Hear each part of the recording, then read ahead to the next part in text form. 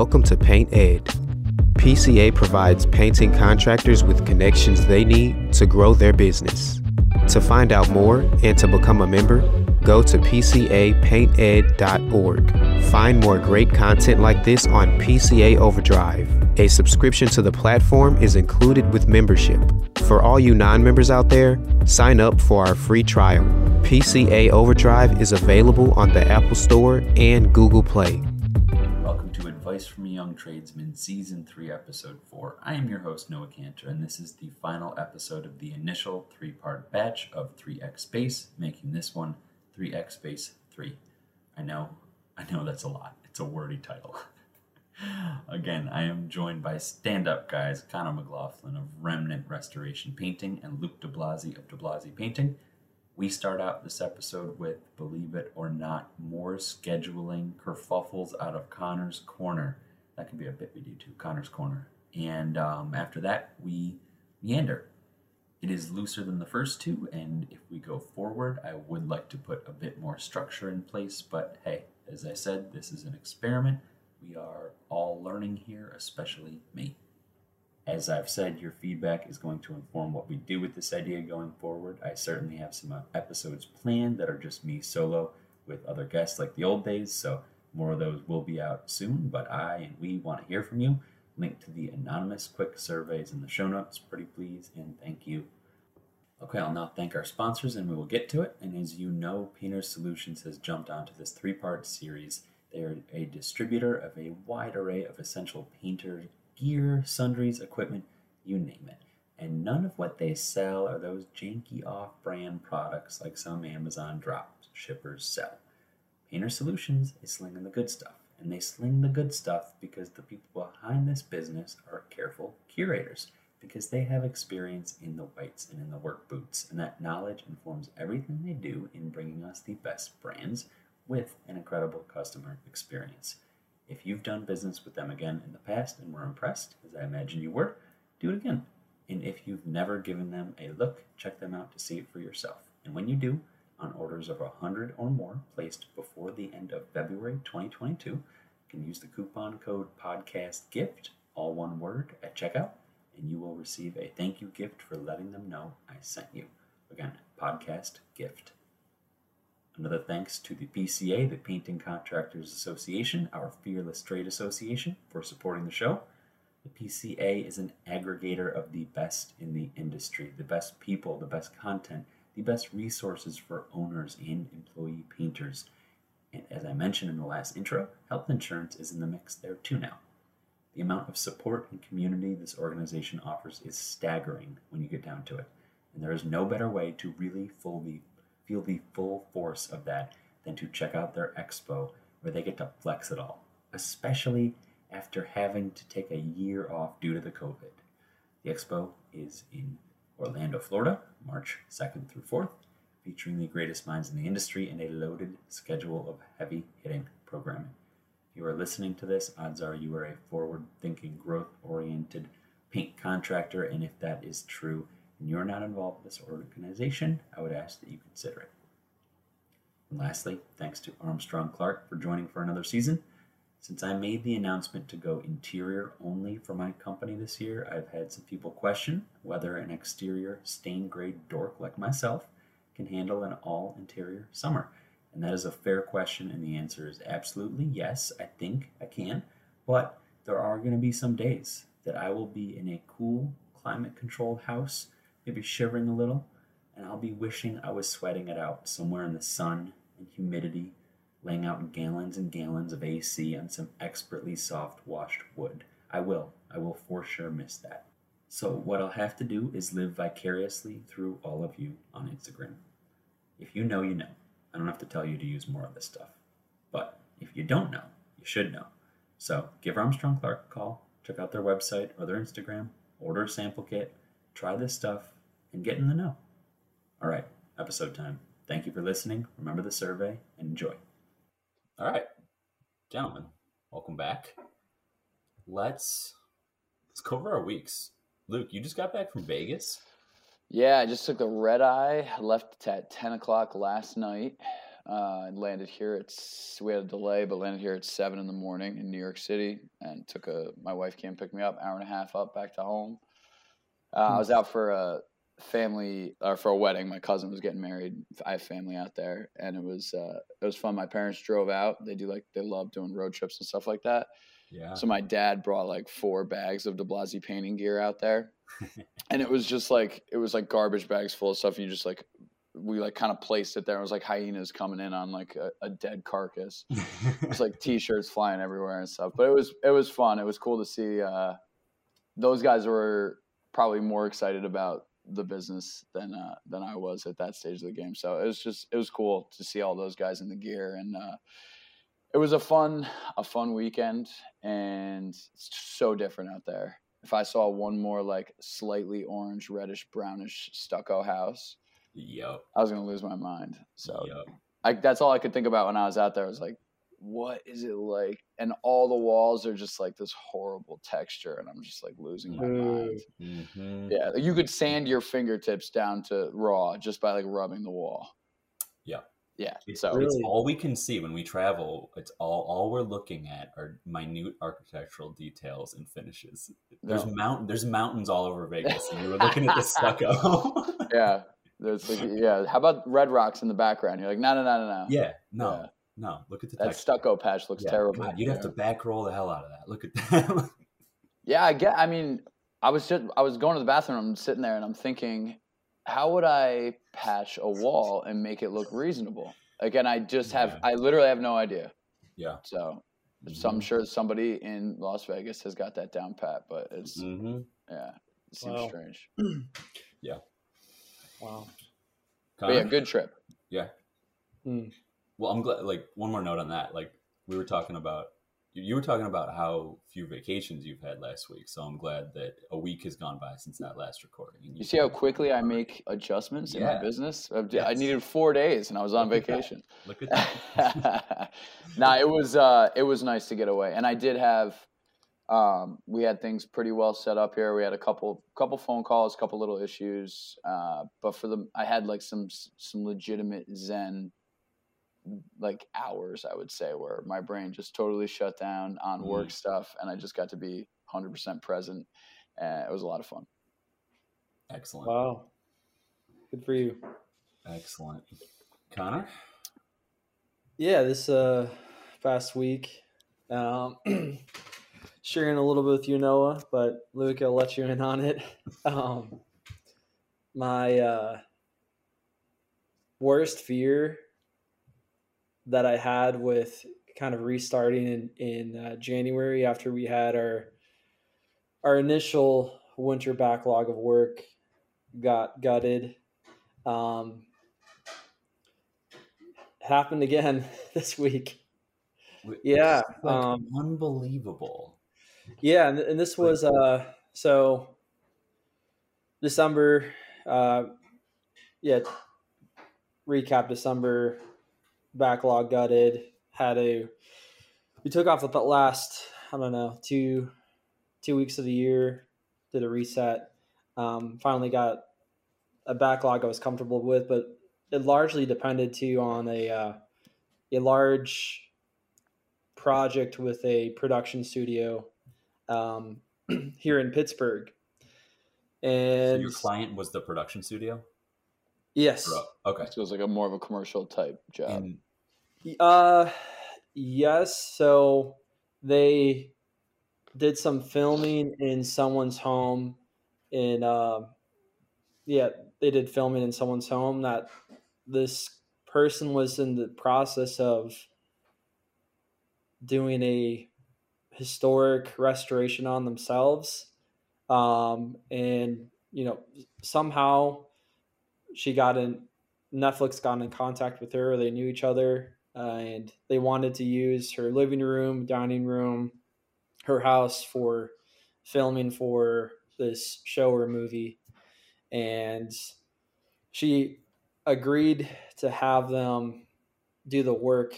But her one condition was like, I want all of my walls to go back to bare plaster, because she wants her entire home like just unpainted, just raw plaster. Was it the original plaster? Yeah. And they painted over it. Yeah, so they put up wallpaper. They didn't size anything. They primed all the walls and ceilings. So we were going to come in and do like a meticulous chemical strip, and I came up with a good strategy that the homeowner seemed like impressed, like with what I knew and kind of my game plan. Anyways, like they accepted. He's like, just send me fill out this form, and like I'm gonna get you your deposit right away.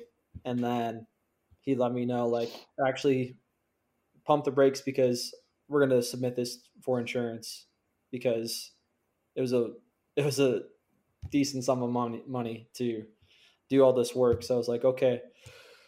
But this past week found out that like it's just getting indefinitely delayed. And it's not because of the production studio, or because they definitely want this resolved. And it's not because of insurance, but it's largely like this homeowner is just, I don't know, giving the production studio a really, really hard time. And the guy he was my contact who was going to hire us. I mean, I feel really bad for him, because this person is, not happy, and almost like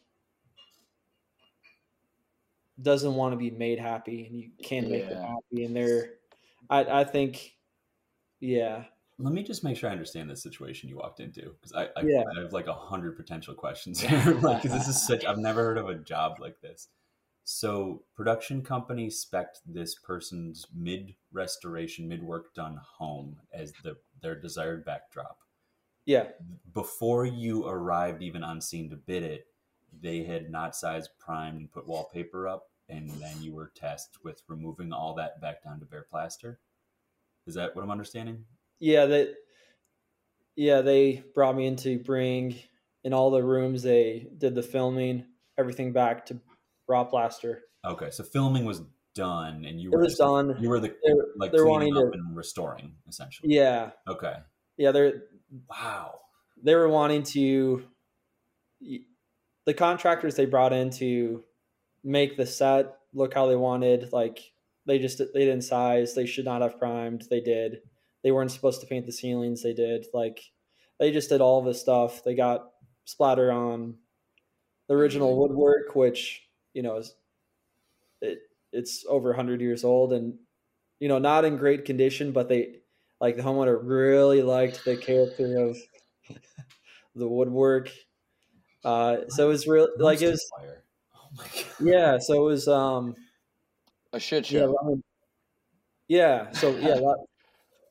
Last I knew was just like, hey, like this just has to go through insurance, and like it's the holidays, so, and it's insurance, so it's like we're working through this.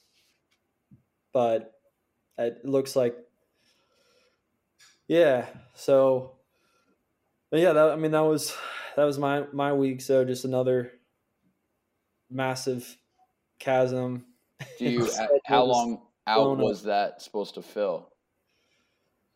That was, I don't know, a good at least 400-hour project. So wow. for like it was a solid chunk of what I had built up, and I had some like estimates already scheduled for this week. I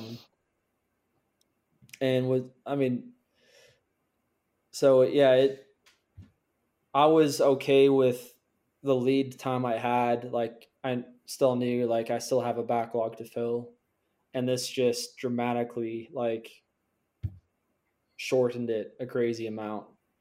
So whereas in December, when like those projects drop, and by the way, if you don't know what we were alluding to in December, go back and listen to our second episode together as a trio, which will be episode 3 for the season. But you know, like it was hard to fill those spaces because you were up against Christmas at that point, and like we all know, like people aren't going to be flexible and take a Yeah. last minute job around Christmas. But now we're not dealing with that. So like, are you able to kind of sub people in, or like, what's your lead time looking like right now? Like, who's ready to go?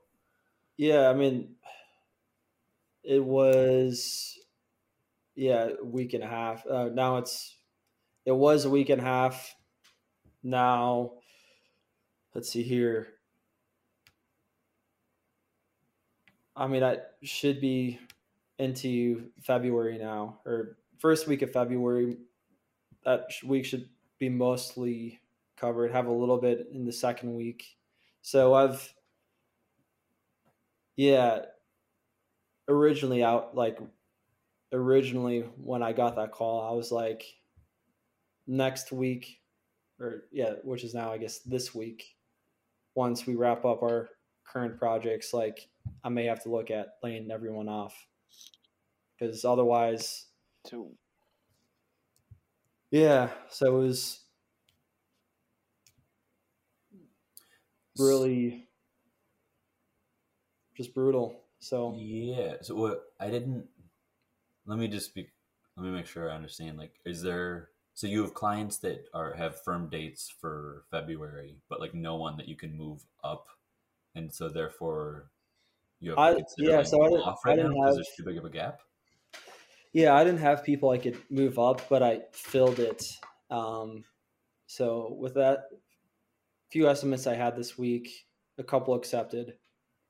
Oh, that's good. And one of them too was, I mean, they've been a repeat client that I've already done a good amount of work for, and they're bringing us back to do another good amount of work for them. So that helps. And they were totally good with having short notice. So, because I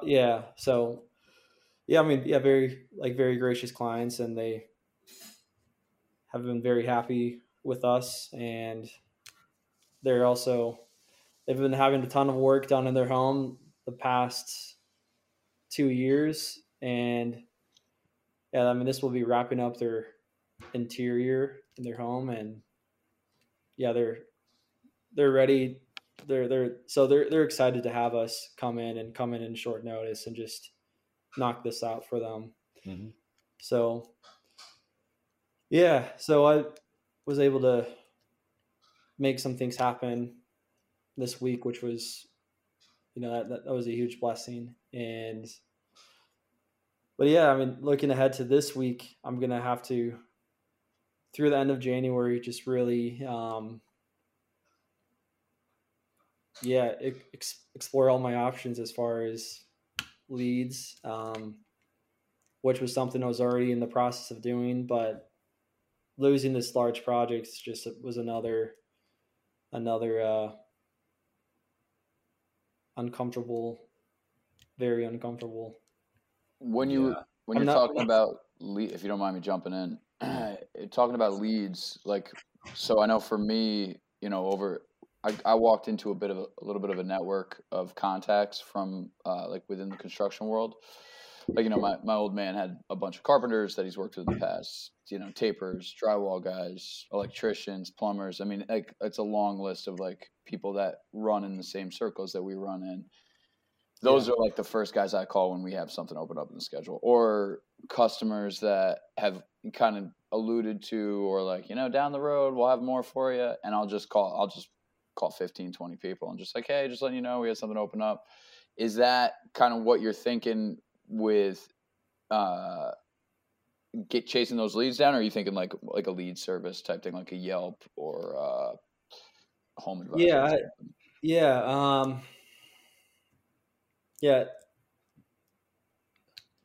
So during schedule obliteration phase 1 in December, what I did was I went through my past client list and emailed people I've done work for and think might have work we could do, and that helped quite a bit with January. And, even the estimates I had this week were due to emails I sent back in mid-December. So that was good there. And there's still definitely more follow-up I can do, but as far as exploring leads, I mean, I think, yeah, what it just might come down to is really look at, go through just with the contacts I have made, like Luke, you were saying, and the different people I've run into, and letting them know, and also to exploring social media marketing, probably not Facebook, but Instagram, and just seeing what happens there. And even like, regardless of what happens with that or not, like that's something too I'd like to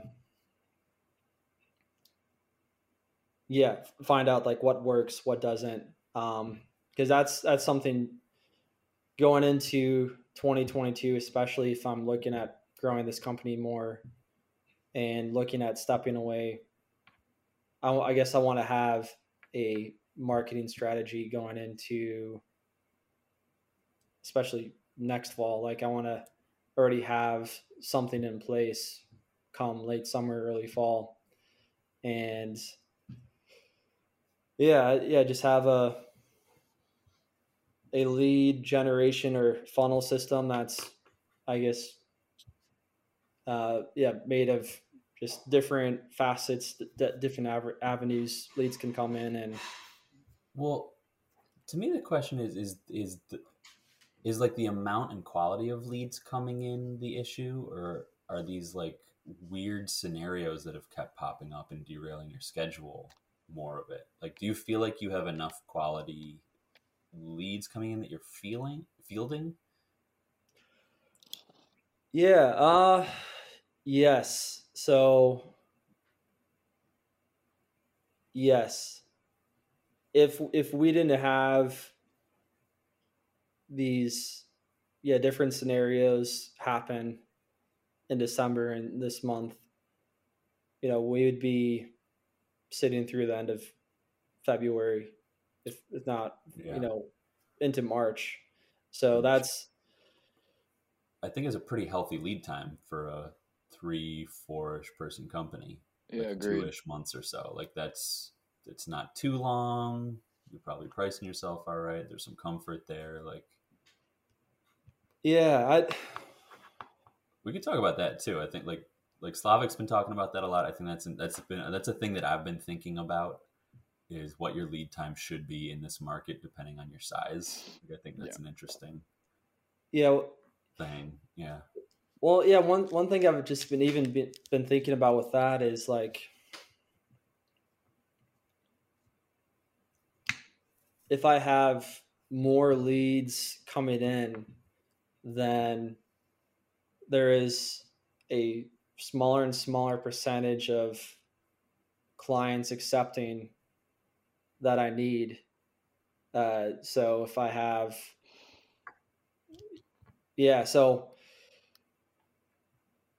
and I guess that way, like looking at kind of raising my prices more, just if I'm having more leads, I can afford to charge higher and get more no's, but get the yeses I need and be able to, I guess, achieve what I'm looking to accomplish. So that's, and it's not necessarily number of leads, right? It's like number of work day per lead, like the size of the lead, because like if you're getting, you don't really want, like, at least from my understanding of your business, you're not looking for, hey, I have 2 bedrooms, we're looking to just paint the walls. Like, there are companies that are built for that, and when you're in a tight spot, you'll take that kind of stuff. But like if you, like you said, if you can get a 400-hour lead, that's a big difference than like some old lady who's got a little bit of wallpaper that needs to come down, on a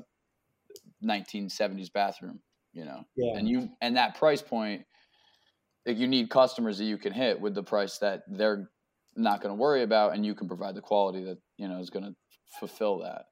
Hold on one sec. I got my monster dog barking at the door. I'll be right back. Yeah. I don't know.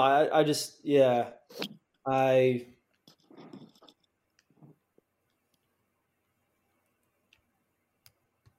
I guess just raising our like numbers and rate, like that's something I want to be able to do. Not only like I really want to have like a business that's a great place to work, and I want to, especially I'd really like to build a company that is really attracting the right people, and wanted a good place to work, and I mean, there's just like different reasons. Well, question on that front, you mentioned like layoffs. Yeah. And I'm wondering like where you're at on that, but also like, since you have solid stuff starting again in like 2-ish weeks, and it would probably take them like 2-ish weeks to start up anywhere else. Like, what's the conversation there like? Like theoretically, I know this has happened for 2 months in a row, but this feels more like one-off fluke stuff than like a baseline. So like, what are your employees thinking? What are you thinking on that front, considering that this isn't a systemic, permanent thing that's going to keep happening, hopefully? I know this is 2 weeks in a row now we've been talking about it, but like, I hope that was a concise enough question. Let's see here. So back in December, I explained like what happened with them, and I would do what I can, but like, hey, might have to be off for the last 2 weeks of the year, and checked with them, is this okay with you? And so that was something I was open with, and they definitely understood, like, it wasn't anything I did to make that happen. And it's just weird, and just, okay, that stinks, but we'll also enjoy having time off for the holidays. We'll, see you after the new year. And as far as like this past week, I've not shared that with my employees yet, just because I don't want to raise the alarm bell if things are going to be okay. Because I knew I had like a few estimates this week that could extend our time, and like as long as I'm paving like the road ahead, and like they're moving forward, like I probably would have done the same thing, like see if you can fill the spot, and they never knew. Like I was prepared, like if this past week didn't go okay, like talking with them tomorrow and just explaining this is what happened, again, completely out of like our control, like another weird situation. And letting them know, like, I would definitely file for unemployment, and I am planning on and would like to rehire you. I just, like, I can't fill work with a turnaround that quick. So that was the talk I was planning on having with them. And that's one I didn't want to have, because I really like the people I have working for me, and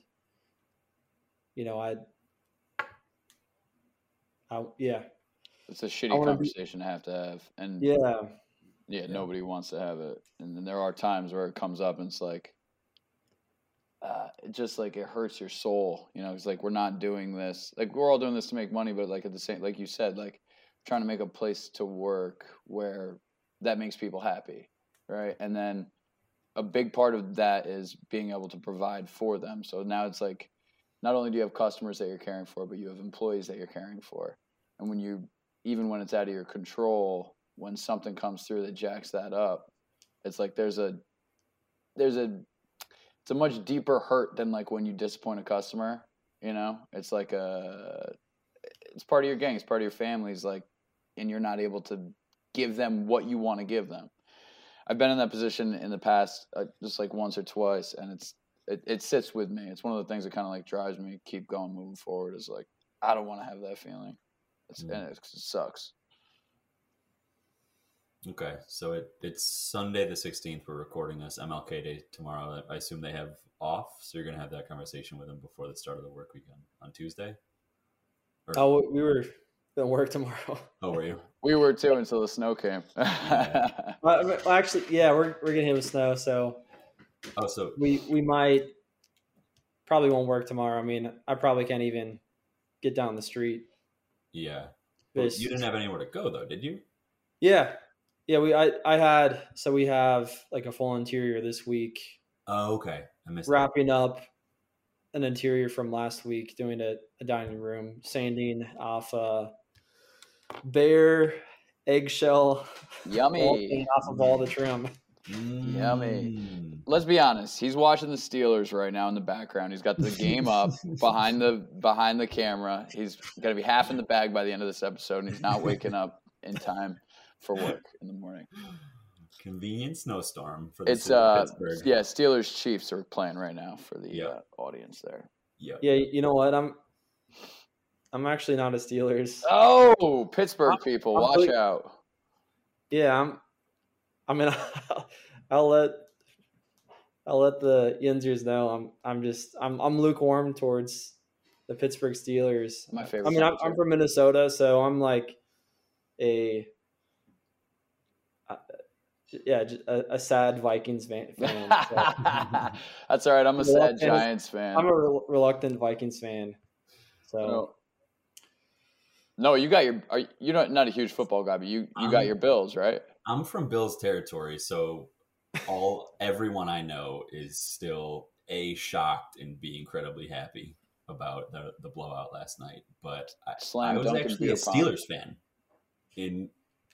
I don't know why. I think it was Troy Polamalu made me a Steelers fan. With that hair, I could see. Yeah, no, there's a huge relation. I get that a lot. But like that dude was just so much fun to watch, and I was like, I don't really have a team, so let's do that one. And then I moved to Vermont and became a hippie who doesn't watch sports. So now you're in a canoe. Yeah. Damn, Connor. Okay. Yeah. Wow. Yeah, you need like a lucky charm or something. We need to send you like some good luck vibes your way somehow. This was I don't know. It's just crazy. Like I've not had anything, not had a single project cancel on us until like December, and they're all big ones. They're all different reasons out of my control. So it's, you know what an interesting thought is on that, and I was just kind of like, because I know that I've run into this in the past as well. All of these, the one thing in common that all these projects have, and they're projects that commonly get delayed and moved with us as well. There's multiple like organizations making decisions. So it's like, it wasn't just the homeowner. It was the homeowner, the insurance company, and the production company. For the other one in the past, it was the homeowner and the decorator, and then also like another painter. And then the other one was like a homeowner, and there's other construction going on. So it's like those projects, while they have the upside of generally being larger projects when there's more people involved, the downside is you start losing control over certain aspects of it, whether it be the products that you're using, the start time, really, the scope entirely. That's been my experience on this end as well. Yeah, that's a good observation. And like Connor, that's 3 for 3 of the 2 in December and this one, right? Or it was more complicated than you directly with a homeowner with no other actors. So yeah, that's a really good observation. And I don't know, I wonder in that situation in the future, might your deposit schedule change? Might you like not be the only one with potential stakes if they change their mind? Because like that, if they had skin in the game, if they had as much skin in the game as you do, they probably wouldn't have done that. And I struggle with this too. If like a client acts shitty and it's a one-off thing, do I make a policy and preemptively punish every other client? And it's like, generally the answer is probably not. But the other side of that is like, you kind of got to protect yourself from BS. And sometimes people need a potential consequence to do the right thing. And I think about that a lot in terms of what I put into contracts and what I don't.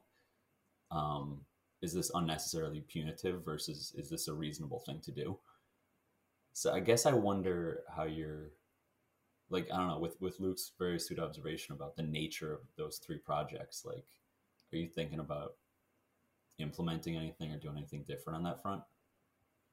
Yeah. I think one is just comes down to deposits. Yeah. In the past, I would invoice them for the deposit 2 or 3 weeks for the start date. And they could have accepted the proposal months previously. So I think the deposit is one, which that's what I've started doing this month. Is if you want to be on our schedule, I need a deposit, and I do have like a separate account for deposits. So even I looked at an exterior for early summer. I in the notes I said, if you want to be on our schedule, we need a deposit. How much though? Because like there's a difference between a booking and like, I remember you said there's a small booking and then 50% down like 2 weeks out. Is that, I'm remembering that correctly from what you said? In the past, my deposit has been 50%. If it's 50%, if it's the project takes less than 2 weeks. If it's a project more than 2 weeks, like if it's a 3 or 4 week, then it's 30%, or just depends on like how many hours it is. Mm-hmm. Actually, in that email, I did not specify, and December too, just with those projects really made me realize as far as like contracts law in Pennsylvania, I need to get brushed up on it, because there's some things it's just a little ambiguous, even just as far as what you can take for it, a deposit, cancellation and all that. So I think that's something I probably just need to speak with a lawyer about and get that buttoned up. Yeah. Kind of gets to like those, we were talking about previously a little bit, into those. What's an overkill system for a smaller business and what makes sense? And like, I'm sitting here listening to you talk, Connor, and I'm thinking the same thing. Like we run a little bit more volume than you, but like I very regularly change what I do when it comes to each individual situation. And I don't really have like a standard contract written. I don't, there's probably very silly things for me to be saying as a person of, a company of the size that we're at, but like there are downsides to that. Like the flexibility of being able to move stuff around and being kind of the only person in charge of the money, and like being able to keep tabs on all that and really fit your company to the situation that's at hand, whether if the customer's a little tighter on money or whatever. But when it comes down to it, like I'm not doing a good enough job in my company protecting myself from the customer. Like that constant, I'm going to appease everybody and I want to make this situation work for myself that I run through, is like, I need to kind of change that to like, this is how we do this. If this doesn't work for you, you're going to need to find a different company that's going to be able to do that for you. Because, and like, I can kind of use the situation that you found yourself in as like a really good learning example. It's just like, you're just trying to do the right thing. You're just trying to provide people with a product that they want at a price that's reasonable and be accommodating. And like that can absolutely kick you in the ass. Yeah. Yeah. We're probably all in this industry to an extent because we want to serve people and make people happy, and that can be a curse and a blessing when that's overdone. I did an Instagram poll a while back when I was overhauling and rethinking my deposit system of like, what does everyone do? And one thing I noticed is that the bigger, more established, more systematized companies had more stringent and larger deposits. Like some people were saying 50% booking, even if it's months out. That's the ZK. Yeah. Yeah. And like, that's something that like you, Connor, I was like, I don't need someone's 10 grand 4 months away. Like, but that was just, why not? Like it's not going to go anywhere. I'll put it in my bank account. It's like, I can account for that. But it was just like a feeling of like, I didn't want to do that to people. And then you're kind of beholden too, right? Now, like I have your $10,000 sitting in my bank account and a great opportunity comes up. That's going to be in between your start date and where I am now. Mm-hmm. Do I have to say no to this? Yep. Because I've taken your money now. Mm-hmm. And that's one of the reasons I'm kind of loose with our deposit schedule too, is because like maybe by the time I get to your job, I don't really want to do it all that much, and it's not a priority. Like maybe other better things came up, because that's real life. You know, if you can make twice the money on something because somebody's in a rush than you can from somebody you sold 3 months ago. If you didn't take a deposit, what's your ethical obligation there to put them in that spot? And if you did, what is it? I don't know. Well, let me just make sure you're not saying you'd cancel on them. You'd just kick them to Bump a spot. Okay. Yeah. No, we'll still do the job for the unwanted customer, but yeah. Yeah. No, I think we've all been there. What I've found is that people just comply with whatever's in the contract happily, because guess what? Painters aren't the only trade or service that wants money up front to secure our schedule. Yeah. Like I overthought it. And then when I implemented the new system, everyone was extremely compliant. I got used to seeing a notification that my proposal was accepted and then a Venmo notification for a booking deposit immediately. With that, like they just followed the instructions in my contract and didn't even email me about everything. It was, yes, let's do it. Here's the booking deposit. Like no complaints. Isn't it funny how we have these hesitations about like what we can do? And then when we do them, it's like, okay, cool, great. It's like when you put out a big number on an estimate, and a lot of the time you'll get like you've lost your mind, go take a hike. Yeah. But sometimes it'll just be like, okay, when can I write you a check? Or, it's just like we build up this anxiety. I'll speak for myself. I build up this anxiety in my head about like, can I really charge that much? And like, should we really be doing, all this, really any type of change within the company? And it's when you do it and it's not a big deal, you're like, I'm the person that's making a big deal out of this, not the outside world. Us early 30-somethings should probably not try to think for the people hiring us who are twice our age in a very different income bracket. It's a good point. It's a really good point. We have no business overanalyzing their brain in relation to money. Yep. So I say that doing it all the time, but I can also step back and be like, that's it. That's, what do I know? Yeah. It's very smart. We're not the same. We're not our ideal customer, right? Exactly. Yeah. Yeah. But do you think that once you take that deposit, do you feel different? Like now that you have that stringent deposit schedule, Connor, Noah, and I'm not sure how far out you are right now, but like, do you feel more pressure now knowing that there's like, whatever, half of the next 4 months or 2 months of income sitting in your bank account and you haven't produced that work? Mm-hmm. Yeah. So my booking deposit is $500. That's low.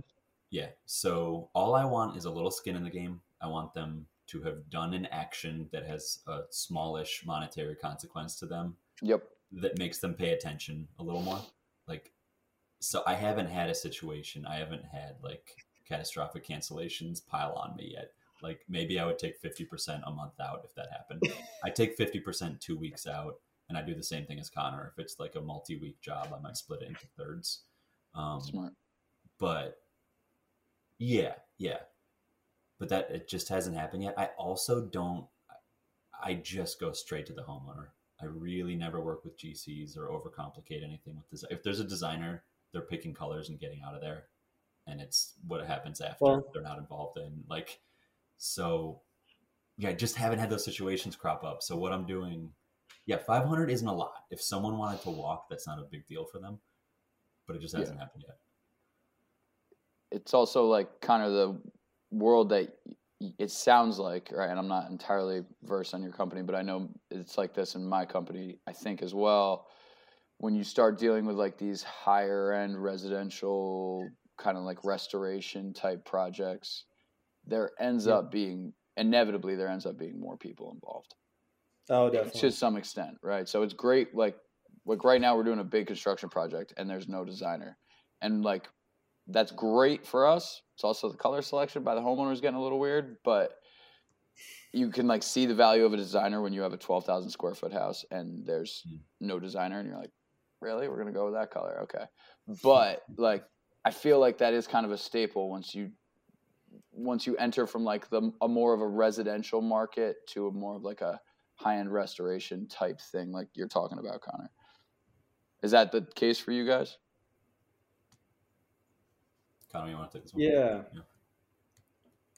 Yeah. I mean, even now that you're talking about it too, actually I've had other delays this year, not cancellations, but delays because of we're working on old homes. We're working on exteriors, and you get contractors that say, yes, we're going to make these repairs by this time. Doesn't happen. Like, so we've I've, now that you're saying that, I've run into it. And kind of going back to like your point, Luke, about just like scheduling. I mean, I like one thing I ask is with every like estimate is like, what is your timeline? Like, when do you want this project done? If they, don't really have like, and this is a lot of cases, if they don't have like a specific timeline, like, yes, I want it done by the end of March. If they don't have a timeline, then like, if I have something that is like pressing,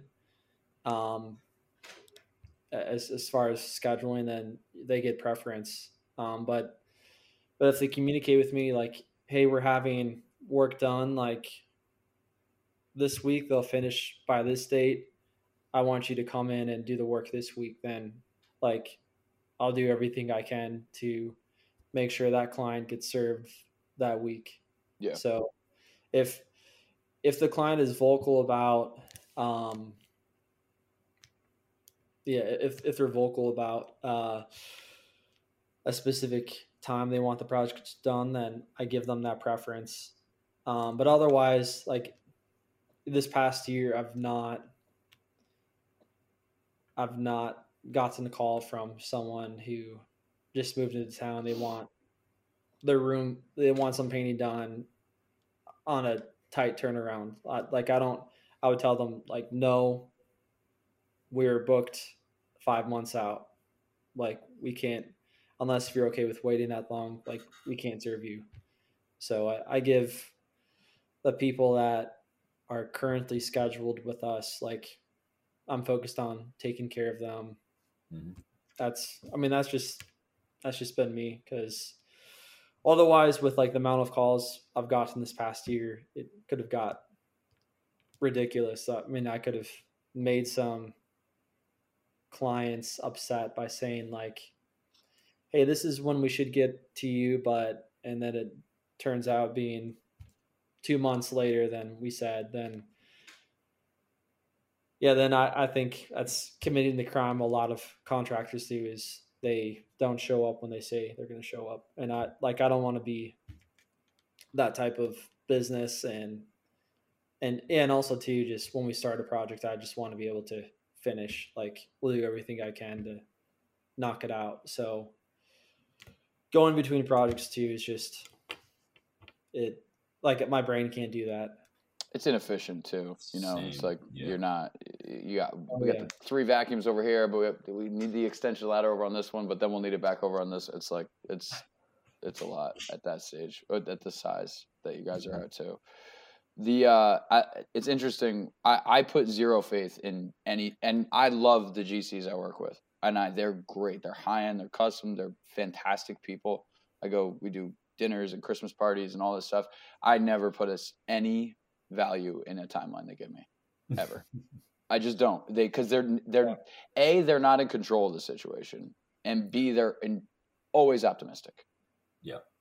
And so, like, just for example, this big one that we're on right now, they're going to have a trim company in. They're going to have 15 guys in here for 6 weeks. The entire interior will be yours for 4 months.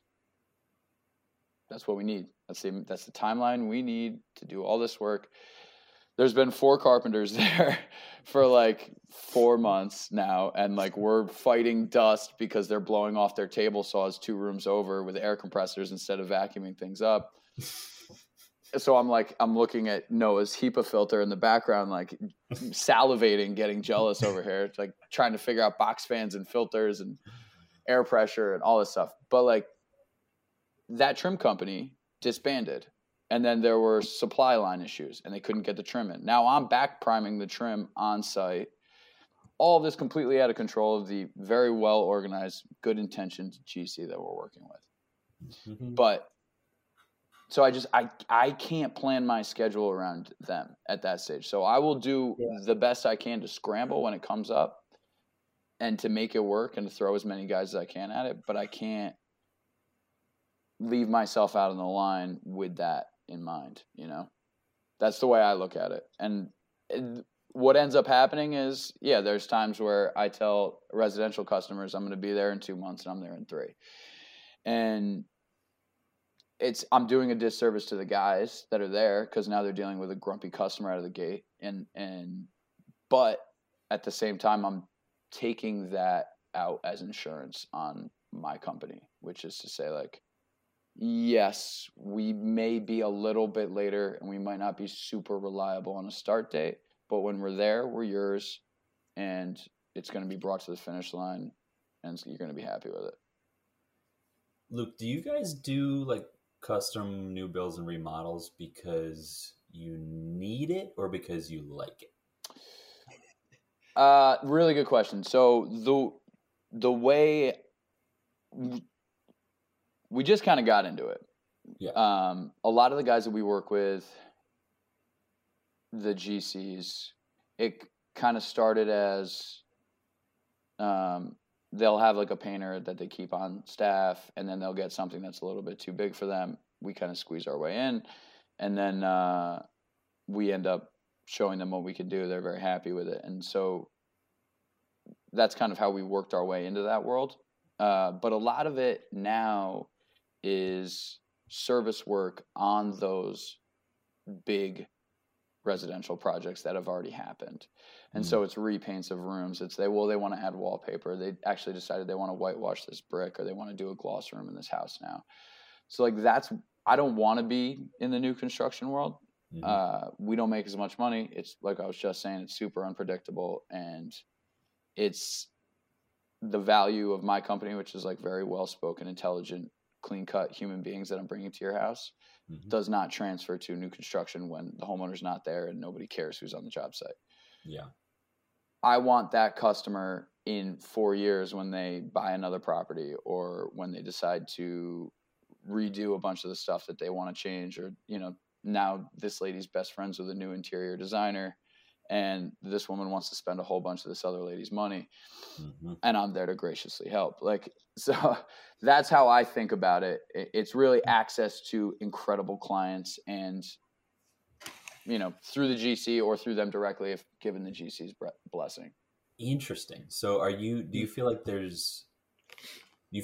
more of those great, incredible clients you mentioned come through that pipeline than just an external call where you can just kind of get them in your lap, like without all that extra BS? It's about, for like the people that we've done a lot of new build work for and then going back and doing more, that probably right now makes up 15% of our work.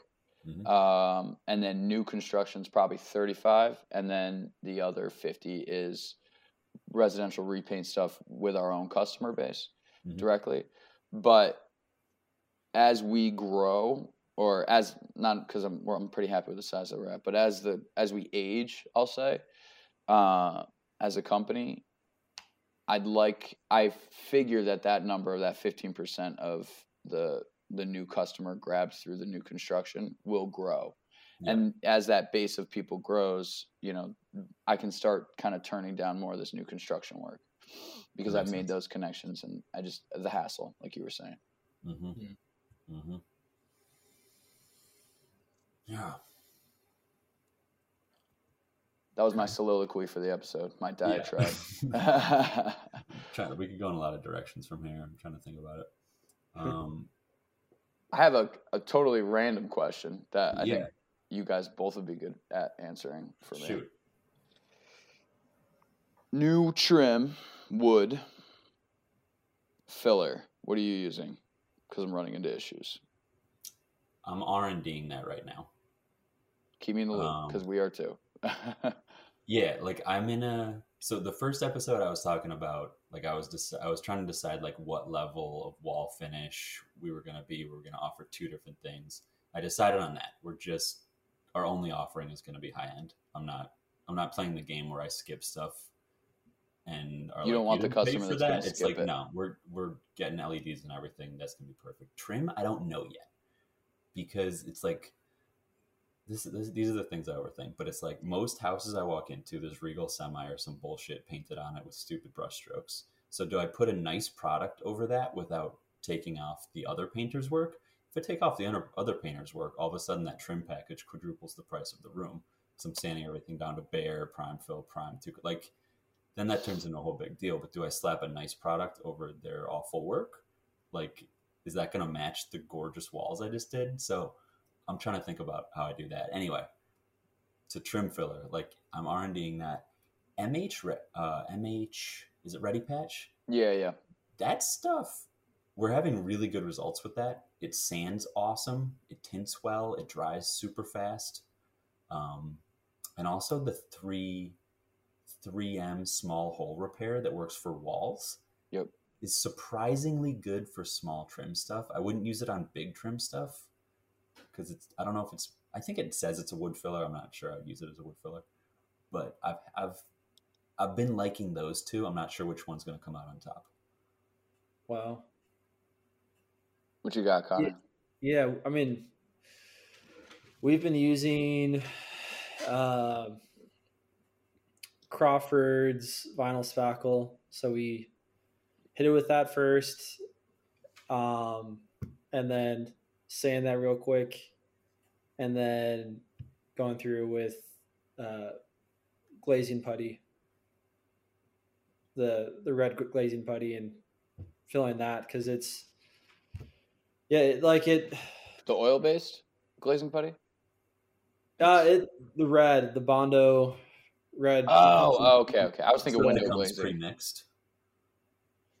Yeah, it's in the toothpaste tube. Yeah, it's I don't know. It's the red. It's. I know what you're talking about now. Yeah. Yeah. So because with like filling nail holes, like the first round of filler always like it shrinks, and then to like really get it like flush, you need something that's challenging to sand. Like it's. Yeah, most putties it's easy to knock down, and so that's kind of what we've been doing, is having that first round of putty,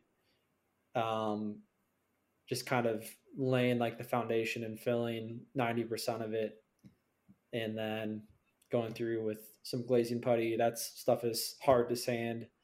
It sands nice, but it's like to sand it down a patch, like it takes a bit, which I like. So what's that Crawford? So I've seen that in Sherwin-Williams. That's like the Crawford's water putty. Is that the same thing? It's like in water in the can almost. Or am I thinking of something else? Crawford's they make an oil-based putty, which that's what it had. The oil-based putty has water in the can. Okay. And that's something too that could work as well. It's just that putty takes a long time to dry, and I don't know. I'd rather just use they also make it like their vinyl spackle. Just you fill it, so you go and you hit a room once, and then by the time you end up where you started, it's ready to like knock it down with a sanding block, and then you can hit it with some glazing putty. And so yeah, that's for that's for round one. This stuff, right? Yeah, that's it. I'm reasonably certain. I think on Instagram I've seen Phil and Turner using that stuff. And if I'm remembering that correctly, that's a pretty good endorsement. What up, guys? Yeah. Phil, right. What is it? Philip, the craft person now? Yeah. He's got something interesting going on. I haven't seen that many details about it, but some kind of training program coming up, right? Yeah, I think more details on that should be coming out soon. So free plug. Yeah, everyone knows Phil, right? Yeah, Turner's too. Some of the stuff that they do. I think that they the ones that recently did I think it was like a mahogany door or some kind of door in the FPE Brilliant varnish, and it was just like he's prolific. I mean, he's one of the best craftspeople around, and he's Texas, right? Texas based. Yeah, the level of stuff he's putting out is awesome. Yeah, it's really cool. Yep. What up, Jade? So, nothing we're going to talk about. This is more of like a me and Connor level thing, but I'd be curious to hear your thoughts on this, Luke. We're both bidding jobs that will include employees we don't have yet or employees that aren't trained yet. And like when I'm aware that I'm doing that, I just am going high, like high to absorb how wrong I might be, right? Like I'm not thinking about that super mathematically, because it's just like if I know I'm going to have slow people in their first month or two there, it's just like let's build in their presence and training. And like in like a big picture ethical business sense is like, should I be shooting for the moon on jobs that are absorbing my inefficient training that's happening in their house? But like, is there a better way for a small company learning and training? Is your training inefficient even? Like, is there a better way to train a painter than on a job site, really? I'm in early-ish phase training. Like, I have Bender doing most of it, so it's way better than me. But like, are they producing? Okay, I'm being hard on myself. My people in training are producing stuff. They're not producing stuff fast. They're making our lives easier to do higher level stuff. But it's like, I think the fundamental question is like bidding jobs for a labor force you don't have present or trained yet. Yeah. It's been something I think about, and my answer, again, is just high. Interesting. This is what I've been doing is I went from solo operator, I'm producing all the work, to I've hired a painter and I've hired apprentices and I'm training them. And so initially when I was bidding like anticipating like how long will it take me to do the work? Like how long will it take for like a team of convicts to paint this house? So that was not great. Because every person I've hired that just they're not there yet. Hopefully in the future they all will be, but I guess that led me to like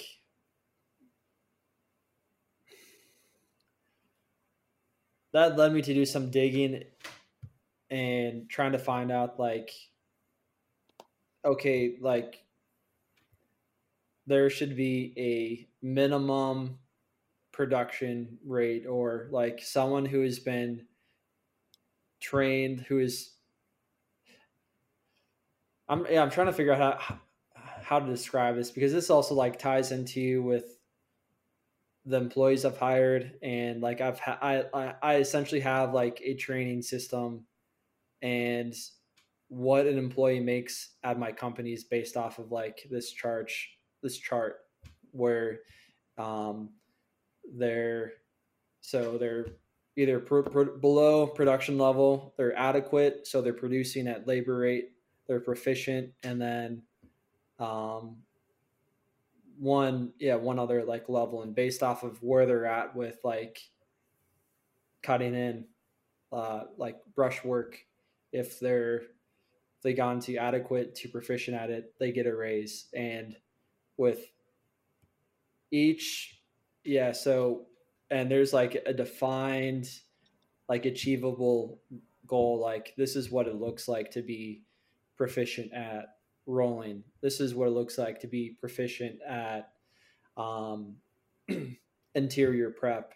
So I've kind of defined that, and I guess I'm just like bidding my work off of that, and knowing like when I hire an apprentice who knows nothing about painting, they're going to be a $1,000s of investing I'm like putting into training them. Like realistically, like hiring a new person is costing thousands of dollars, but I'm not bidding the work knowing that like, hey, this person is like, they've never rolled a wall before, and I'm going to factor that in. Like it's going to take 5 hours for them to roll this small hallway. Like I've just been bidding things like by our base production rate and trying to go off of that, and just accept like I've hired someone new, their apprentice, and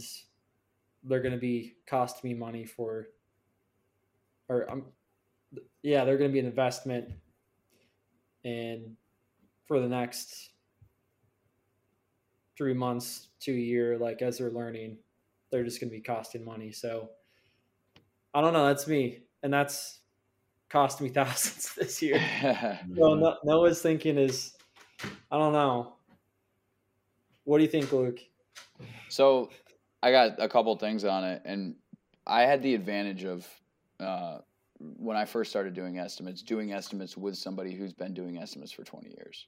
So like most people in our industry don't have that experience. And that's one of the big jumps that you lose when you start on your own, is like, yeah, I can paint, and like I can figure out the business end. I talk to customers. Like one of the big things is like guessing how long painting is going to take. We don't, when we're working for a company, we don't do that. So you try to just do your best with it. So like I was at an advantage there. My dad is notoriously bad at estimating. And the reason for that is he's the fastest painter that's ever lived on this planet, who can also produce at just an extraordinary quality. It's just mind blowing. So like you were saying, Connor, it's like, yeah, with 6 Mike de Blasi's in here, we could have the room done in 45 minutes, man. That's great. How about the average human being that's in the company? So that's what I try to do, is like, I think of the middle person in our company, and that's kind of constantly changing as we're adding people, as people are gaining skills. It's like, who's our like smack dab in the middle of skill, quality, and speed. And I'm like, all right, how long will this person take to do this room? And that's what I'm trying to do right now. So like, maybe for Noah, that's Bender for you right now, between. Yeah. So that's how I try to think of it. And then just right with you, Noah, it's like, just don't miss low, man. I used to play baseball, and like, let's say I just walk like 3 batters in a row and I'm just throwing high fastballs. It's just like, just don't miss high. So it's like every time I go out for an estimate, I just got to remind myself, like we were talking about before, I don't owe this person anything. I don't need to accommodate this person. I need to accommodate my company and all these people that work for me. Mm-hmm. So I'm not going to miss low because things are going to, lastly, it's like things will come up. And do you want to be the guy that goes back and says, hey, I need another $400 because this wall peeled a couple times and you could see clearly in my estimate, I said I'm only going to do this once and it happened. Or I just charge a little bit more. I make sure that I'm getting the kind of customer I want anyway, because the customer that I don't want is going to say no to that higher price. And then when the wall peels, I scrape it off. I redo the Durabond or the plaster weld or whatever, and I take care of it. And nobody even knows, and everybody's happy. And if everything goes right, I make a bunch of money. But it rarely does. Yeah. Here's here to that. I mean, at the end of the day, like I think we said this in another episode, we're dealing with adults. If an adult signs a contract with us, like, again, we don't need to be overthinking that. Yeah. Like, they've looked at the price and the deliverable, and they've agreed. Yeah. So it's like, part of me is like, it's impossible to rip someone off in this industry, because if they agree to it and they're of sound mind, then like I think that's like an oversimplification, but I think we should have that mentality a little bit, that we're dealing with free thinking adults who don't have a gun to their head. That we mostly provide a luxury service, and like a painted wall is preferable to a sheetrocked or an unfinished wood wall, but like we're not plumbers. So like it's not like we can often compel people to make a financial decision for us under duress. Like that's not what we do. No, it's a really good point, because so I think it's an argument for charging what the market will bear and always push that and never do work at our expense. Yeah. 100%. On that, I like what you said about like trying to dial in the middle employee who, if everyone performed like them, you'd still run a happy, profitable company. That's what I'm starting to hone in on now. It's before, when I was training Bender on interior stuff and she wasn't quite at production level on a lot of stuff, I was still looking at how I can do things and then adjusting down. But now I actually have someone who can do all sorts of prep, and now she's basically independent at all trim stuff. So now I'm starting to get a baseline for her production rates. And those are starting to form that middle ground of like, if I had 3 people like her at these prevailing-ish rates that I'm used to charging and getting these jobs, does this financially work? So that's what I'm able to log now more. Instead of me imagining an adjusted NOAA rate, I'm getting a pretty damn good employee who's learning, not a pretty damn good employee, a very damn good employee who's learning pretty quickly. And yeah, I think that's important is to, once you start to develop that first employee, clock their stuff and start to work off that. And guess what? They're only going to get better from there. And then you're just going to make more money in that situation. Are you guys clocking production rates for employees? Starting to. Okay. So yeah, like how long is it going to take to paint this door? Yeah. For example, this past week, we had 2 bedrooms next to each other that were almost identical trim packages. And one thing, like, I don't know if we talked about this. I might have talked about this with you at breakfast the other week, Luke, but like, when I do that trim package, I'm not masking any of the natural wood that's adjacent to it. That's like, like the floor or anything else that's like a 16th or an 1/8 of an inch away. I don't need to. My SOPs for employees, they're masking all that. So and it feels grossly inefficient, because by the time she's done just prepping for that situation in the next room, I'm done with my room. Yeah. Just completely and again, that like old solo craftsman Noah is like, this is so inefficient, stupid, but let's you are not designing your SOPs for you. You are designing your SOPs so that people who have very little experience can produce something for you and not room stuff. I think that's just the little Slavic, gymnastics. Yeah. Slavic put out that wall painting bedroom SOP this week, and I thought that was super interesting. And then I don't know, somebody commented on it, and he's like, excuse me, he was like, a trainee can do this in 6.5 hours. Our average employee can do it in 4, and I can do it in 2.5. Mm-hmm. And it's like, yeah, it makes sense. But you need to charge for 4. You need to not charge for 2.5. Mm-hmm. Yeah. He sent me that document, and I modeled my entire interior SOP flow checklist off of that, with the time on the sides for each task and the phases broken down. I love that concept. Yeah. So that is exactly what I stole from him. Yeah. It's smart, and it's well organized. It's a good layout. Yeah. Yeah. That he's notoriously smart and well organized. So yes, he is. Makes sense. Luke, I wondered too, like you come at all this from a really different angle. Like me and Connor have blank slates.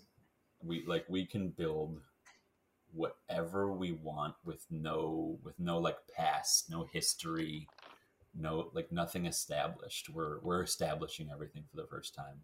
Like you're in a situation where you grew into an established thing, and now you're changing a lot in it. I wonder if you ever do thought experiments where, like, if you were in me and Connor's shoes, like, what would you be thinking about most? What would you be trying to create? Like, I feel like that's a huge prompt, but yeah, no, it's an interesting idea to think about.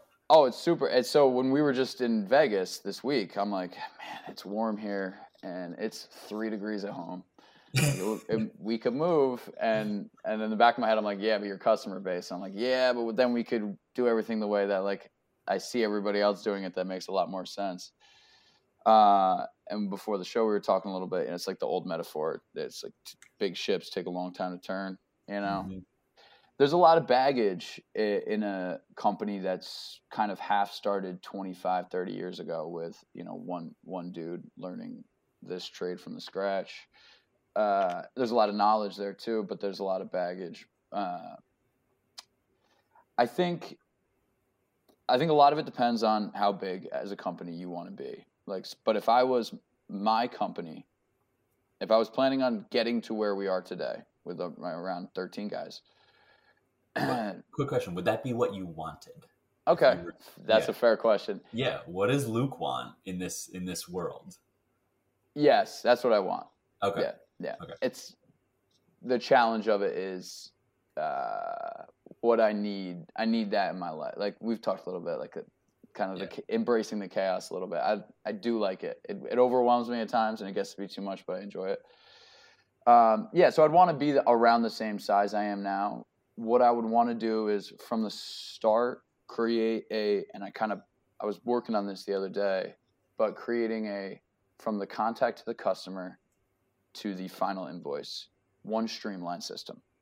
So all the information tracking through there from down payment to extras, final invoice, all the customer's information, the estimate, from the estimate to work order. Kind of, we were talking about it last week a little bit. That system built from scratch or using another program makes a lot of sense to have. And like we were talking about before, it's easy when it's just you and a couple people to just real quick. I have 11 minutes of free time. Like I could get this estimate done real quick. I'll just type it on Word.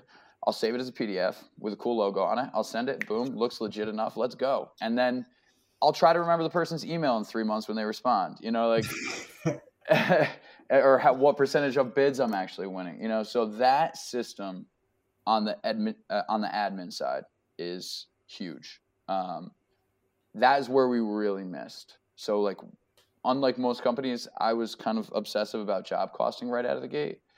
So we did good on that, but that's a big one. And then secondarily, listening to you guys talk about training and what you're doing and the speed at which you're taking it, which is not like, it's well thought out. You guys you're looking for the right people and you're trying to turn them into painters. Like when we were growing and getting busy, it was just like, Julie's cousin just got laid off and he doesn't smoke crack. Bring him on, baby. Let's go. Like he's a body. So let me give that boy a scraper. And so that's really like, it was not well thought out. It was not planned. It was just like, say yes to everything, panic, and hope for good weather. And like that mentality grew us to where we are, but it will also be the thing that ultimately like drives me off the edge of that cliff when flirting with the chaos. Mm-hmm. So reining it in. So taking a training program, slowing down to make sure that the standards of the individual are progressing the way they should. Because for a long time in our company, it was a few people that knew exactly how it was supposed to look and a bunch of people that were trying but either did not understand what it was supposed to look like or were incapable of it. And then those few people circling back around afterwards and fixing it. And it caused resentment and frustration and anger and dissatisfaction between individuals. And you guys seem like you're going to avoid that. So that's like a big thing I would say to somebody who's looking to grow a company like you guys are, is like checkpoints with your customers. Like Connor was talking about, the having that system in place. That to me, I'm jealous of you as you're explaining that. And that's what we're trying to do with guys now.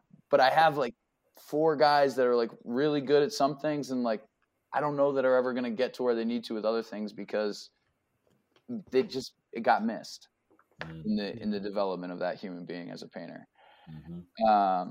It sounds like a lot of what you're saying, there's a through line of like build it before you need it. Yes. When maybe it doesn't feel important.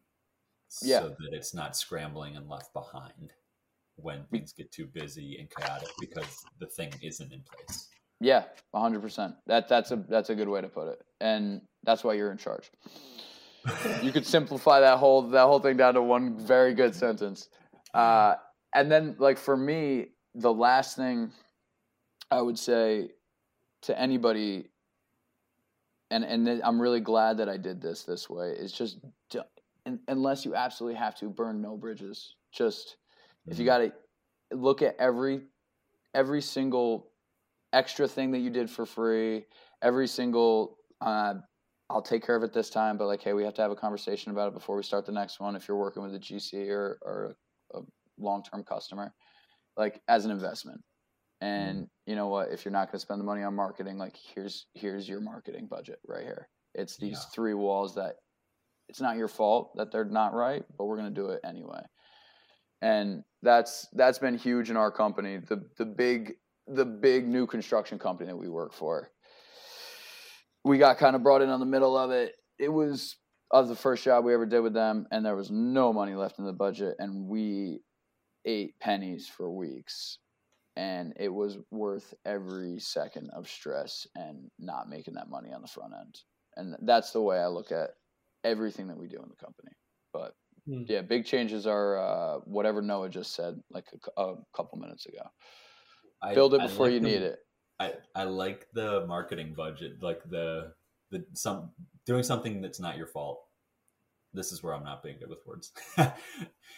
Being overly accommodating in a way that can tax you a little bit is the best marketing you can do.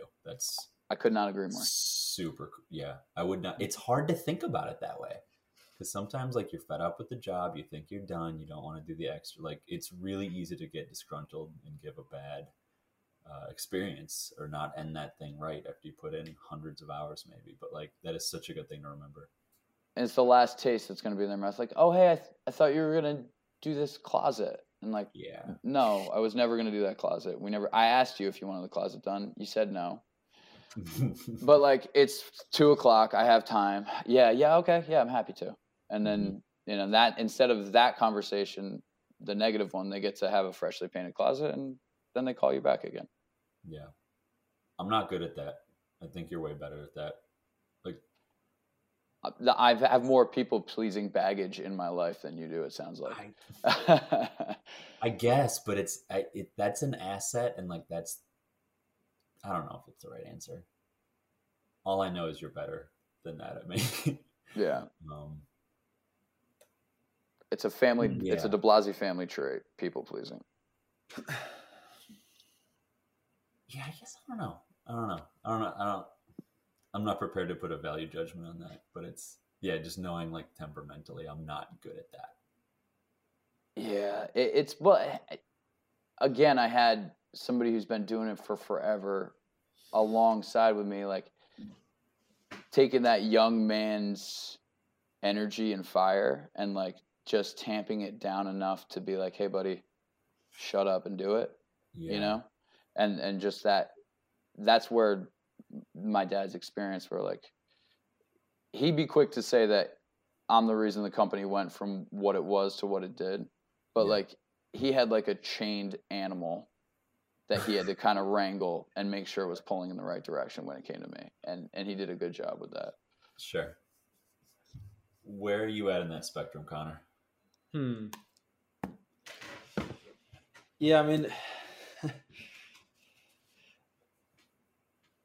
yeah, Luke. I mean, kind of what you've shared is honestly like that's a big reason why I really want to get out of the field as soon as we're able as a company, because I don't know, like I just have it. I mean, yeah, how like I'm wired is like I only want to do something if we're able to do it well. And yeah, as I'm still like painting and training, meanwhile like there are dozens of things that are just gnawing at the back of my brain like all day that has to do with like streamlining, like training, project management. Like I really want to set up the back end of our business even more, like, and it's like really eating at me. Yeah, so I'm almost like, yeah, it's yeah, just like interesting, like hearing you talk. And I don't know, that's like something I guess I'm might have to wrestle with this year is, yeah, like I'm looking at growing, like because I want to get out of the field, but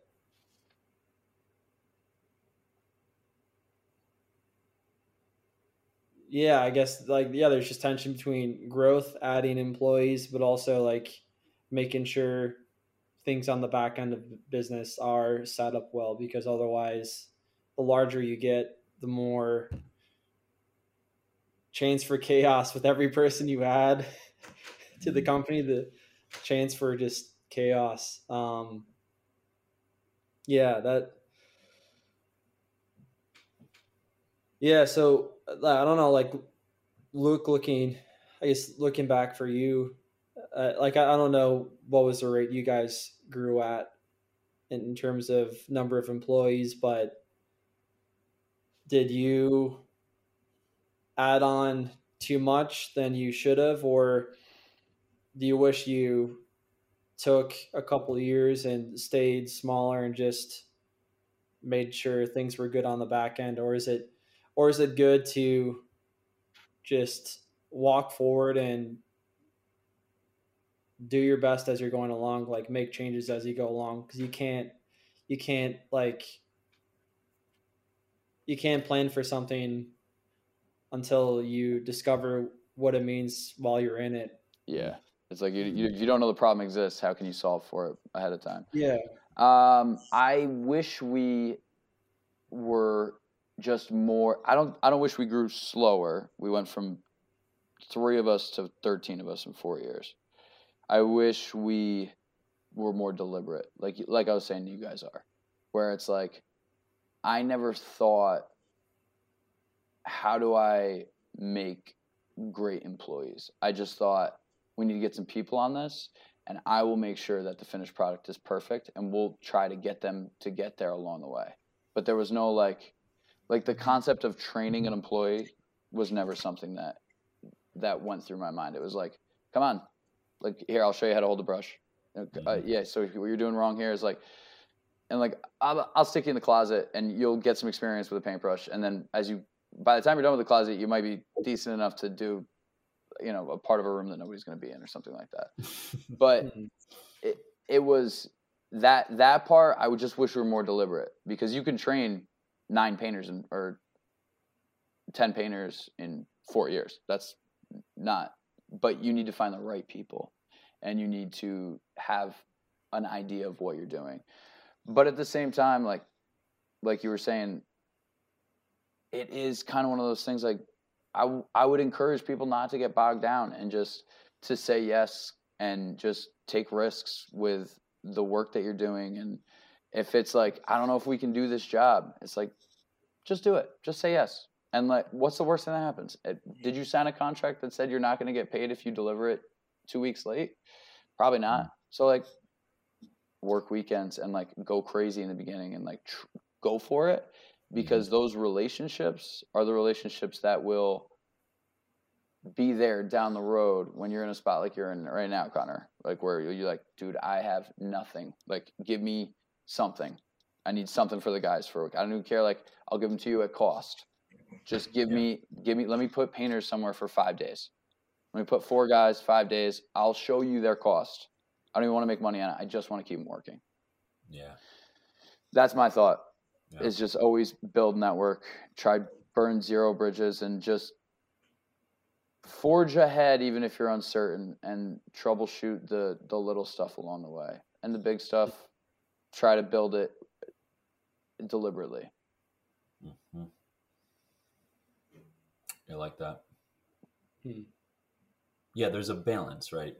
I'm someone who wants everything set up at a really high level before I take the next step.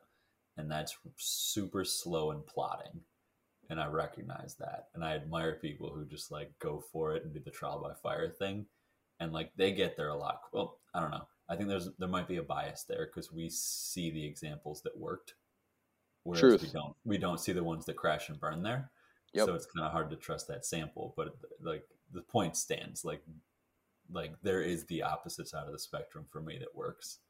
The nice thing about this business is that we're not putting ships on the moon. There's a finite number of variables in this work we do. And even though we're putting people in ever-changing houses and there's a lot of logistics, it's like we're dealing with relatively simple materials and a relatively straightforward toolkit. And we have a whole lot of really great people in this industry who've basically talked about every problem that exists in that set of scenario, in that like circumstance, and have answered those questions. So I feel like we can kind of predict almost anything that's going to happen. And then we just solve for our particular circumstances around it. So it's hard to think of there being like an excuse for not seeing something coming in this industry in a sense. Just because like, does that make sense or am I just rambling?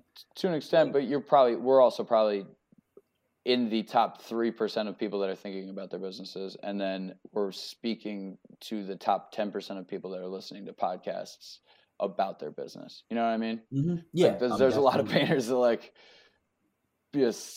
stir sticks are falling out. Stir sticks and empty beer cans are falling out of their door when they open it, you know? 100%. 100%. We're not talking about that. Yeah.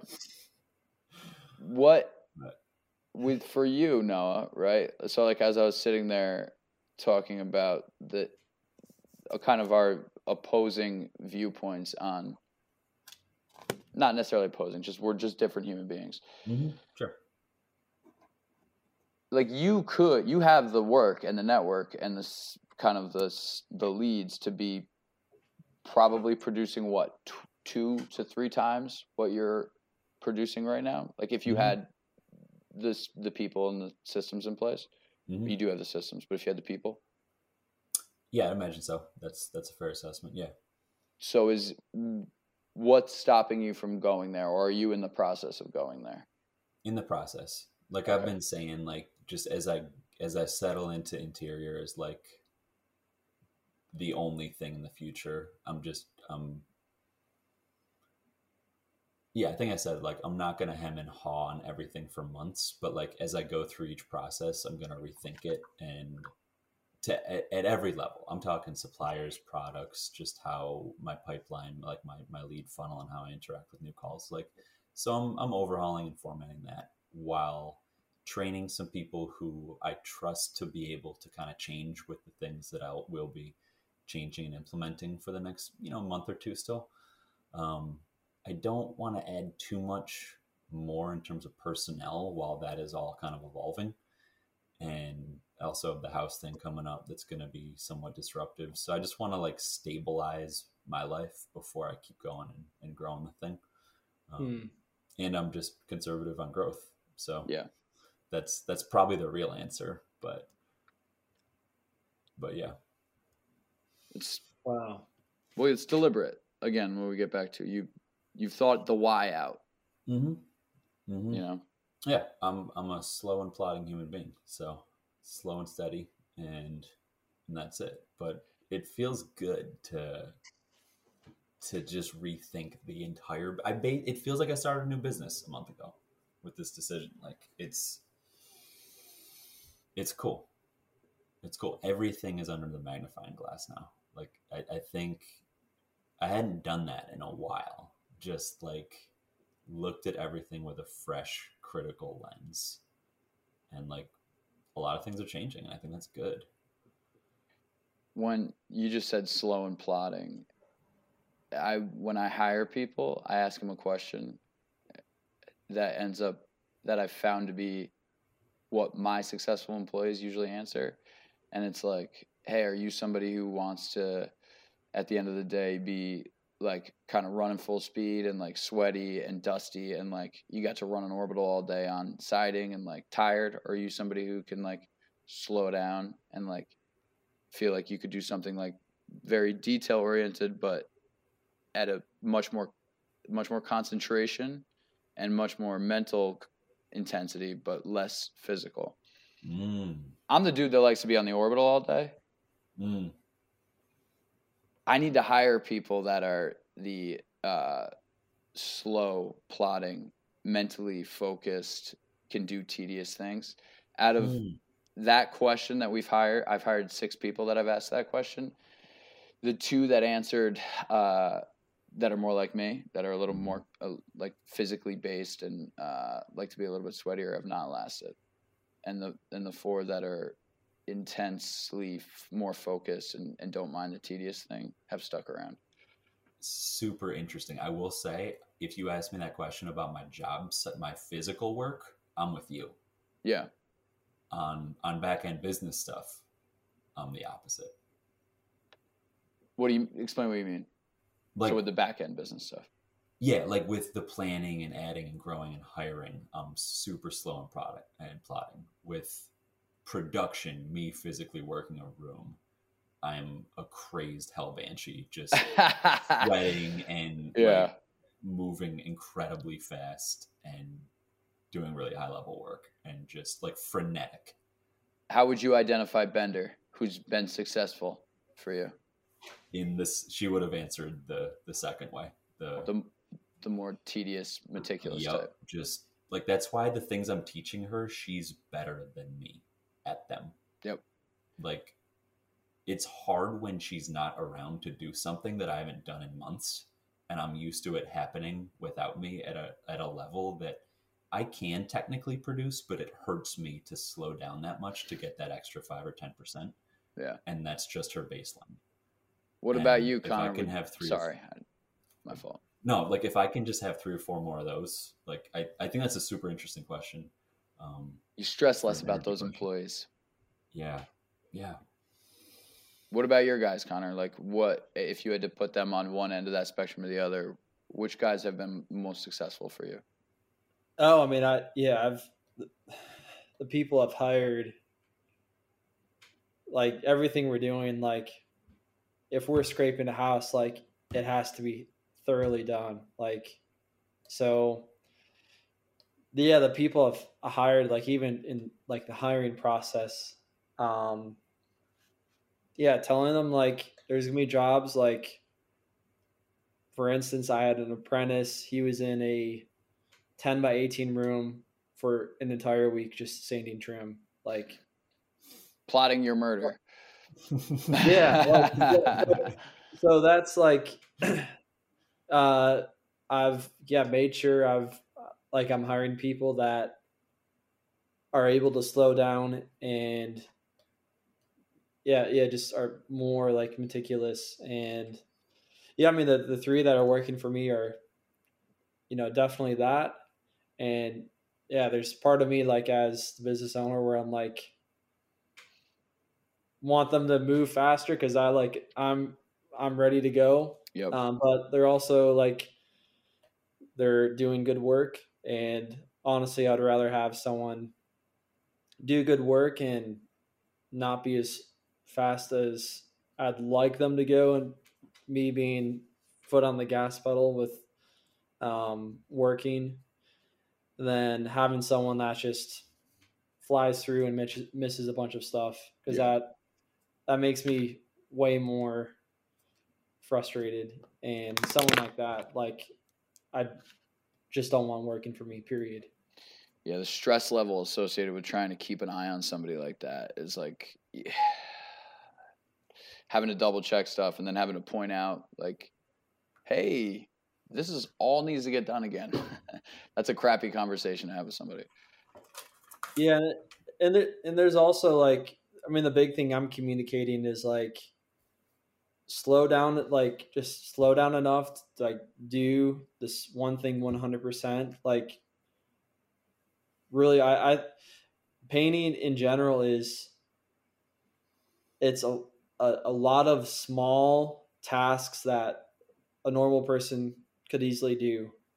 Honestly, it's just, yeah, getting like, the big thing is just getting like that eye for detail, like training an eye for detail. And once they get comfortable, like the employees that are more slow and meticulous, once they get that like skill down, that eye for detail, then their production is going to be increased. Because I was that myself at one point too, where I was more slow and meticulous, and then you just get comfortable in it, you get the eye for detail, and you can like fly through it, and you're like, I'm really enjoying like working fast and flying through something and still doing nice work. You get to that point where it's enjoyable getting in your groove. So there just has to be, yeah, it's just hours, just a matter of putting in hours to get that down. But yeah, that's, if someone is not meticulous or slow, like they won't make it 3 months with me. Yeah, the first 3 months, they're like, they'll want to quit after 3 months. I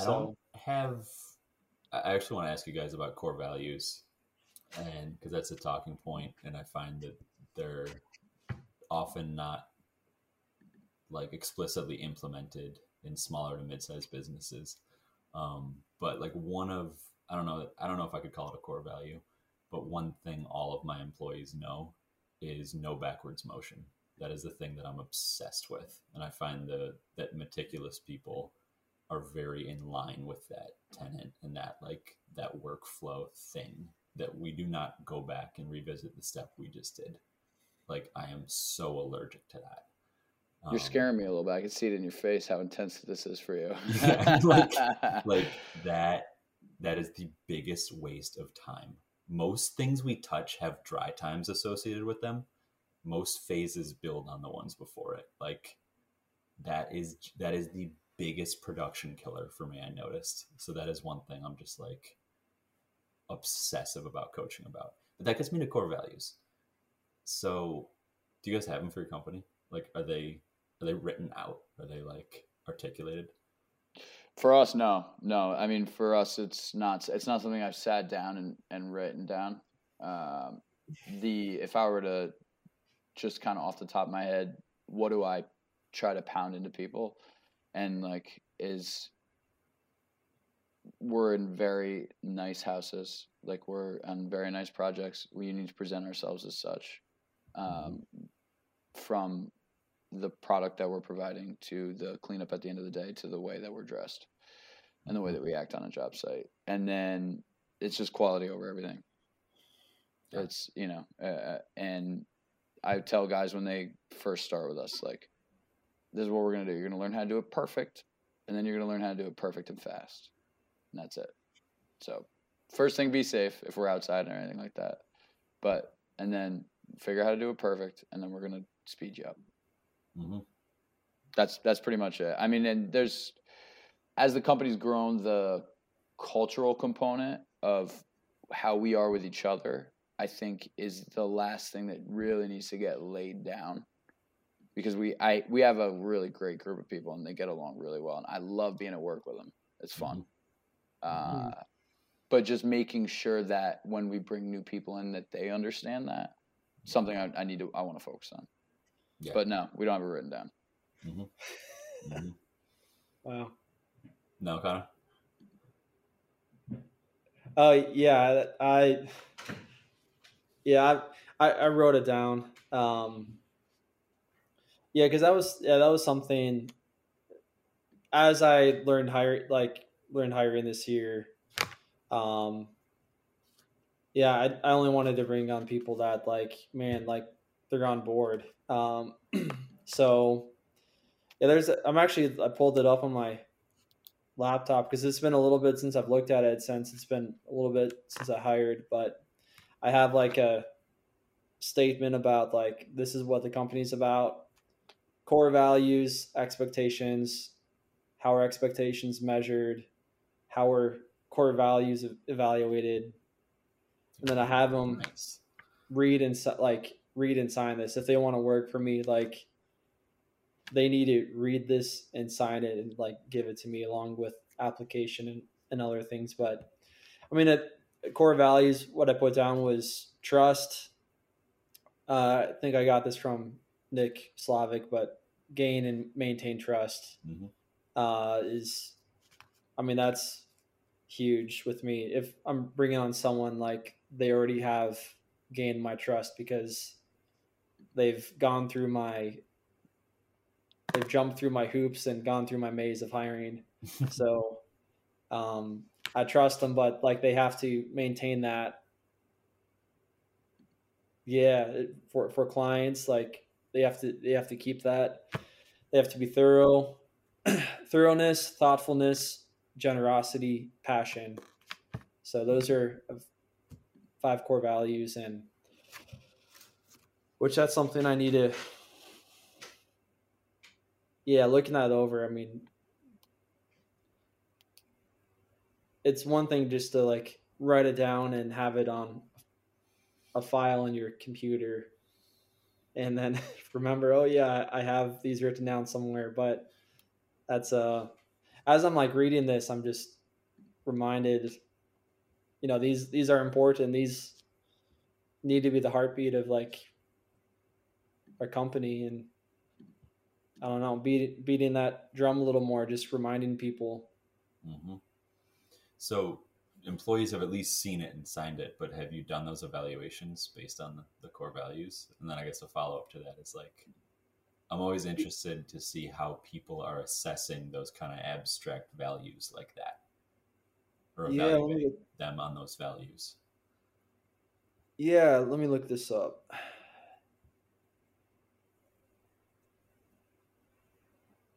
Yeah, I mean, they are evaluated on that. Like one, I give them an evaluation every 3 months, and during the 3-month evaluation, I give them 3 goals that I try and help them meet in these next 3 months, so that every 3 months, like they could potentially get a raise and help them feel like they're working towards something. And I know like, hey, these are the 3 areas I want to be supporting and training this person. Mm-hmm. So I do that, but like, yeah, I guess the core values are definitely part of the evaluation, because like if it comes time for evaluation and they've not kept up trust, like we're going to have a really uncomfortable discussion. If they've not been thorough the past 3 months, then I'm going to have an uncomfortable discussion. If they've not been thoughtful of coworkers, clients, we're having a discussion.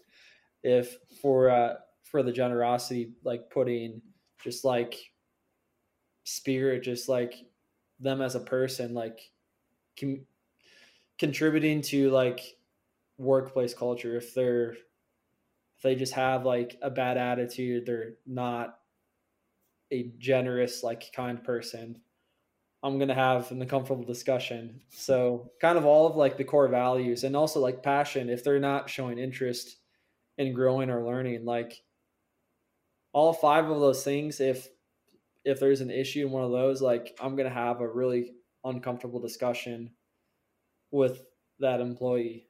And because, yeah, really thinking about it, if like one of those, like they're not on board with or not doing, like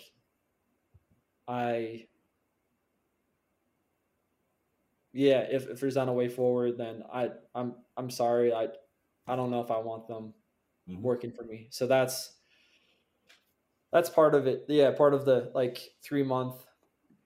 And the evaluation, I go over, like I've tracked revenue they've brought in, and I've also seen like where their skill level is at, so they can get raises based upon that. Like, hey, you've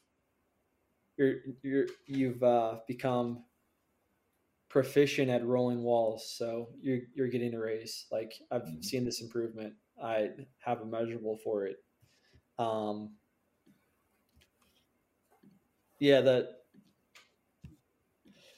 it's not explicitly part of it, but there's things that they've done well, things to improve on.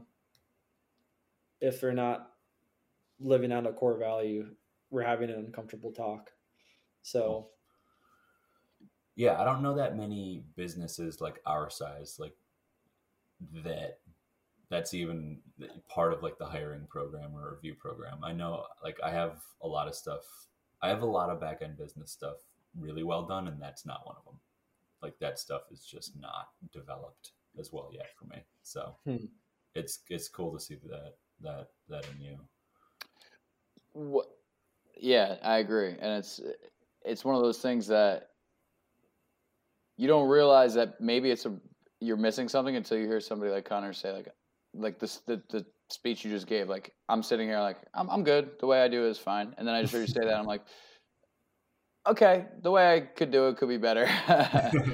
And that's smart, man. It's smart to just take the time to do that and just introduce that on the front end, and then to just kind of, when given the opportunity, especially in like quarterly meetings, to just keep up that. Like, how do you create a culture? It's not by talking about it once, and it's not by just acting that way yourself, because that's what I always try to do. It's like, I'll just be like this, and then they'll see me be like this, and they'll act like this. It's like, no, that's not how life works. So I like that approach, Connor. And yeah, it seems like you've thought that process out, like done that deliberate front end work on that.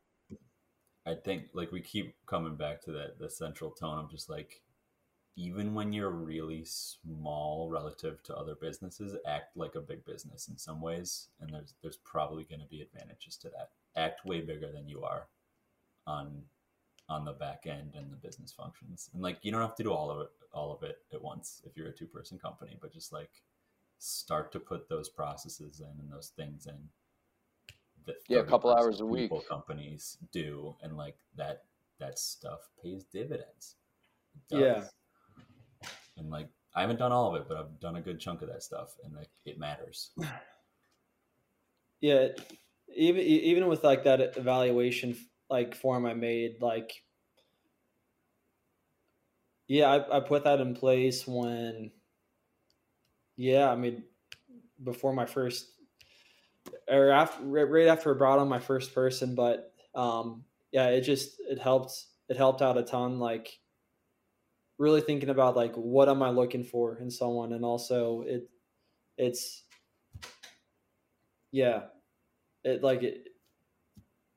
just provides clarity, and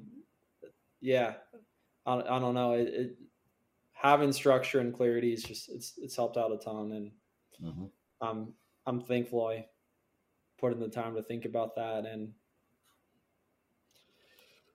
you were pretty dedicated about doing 4 10s and then an office day for yourself for a while, right? Yeah. Like, is this when?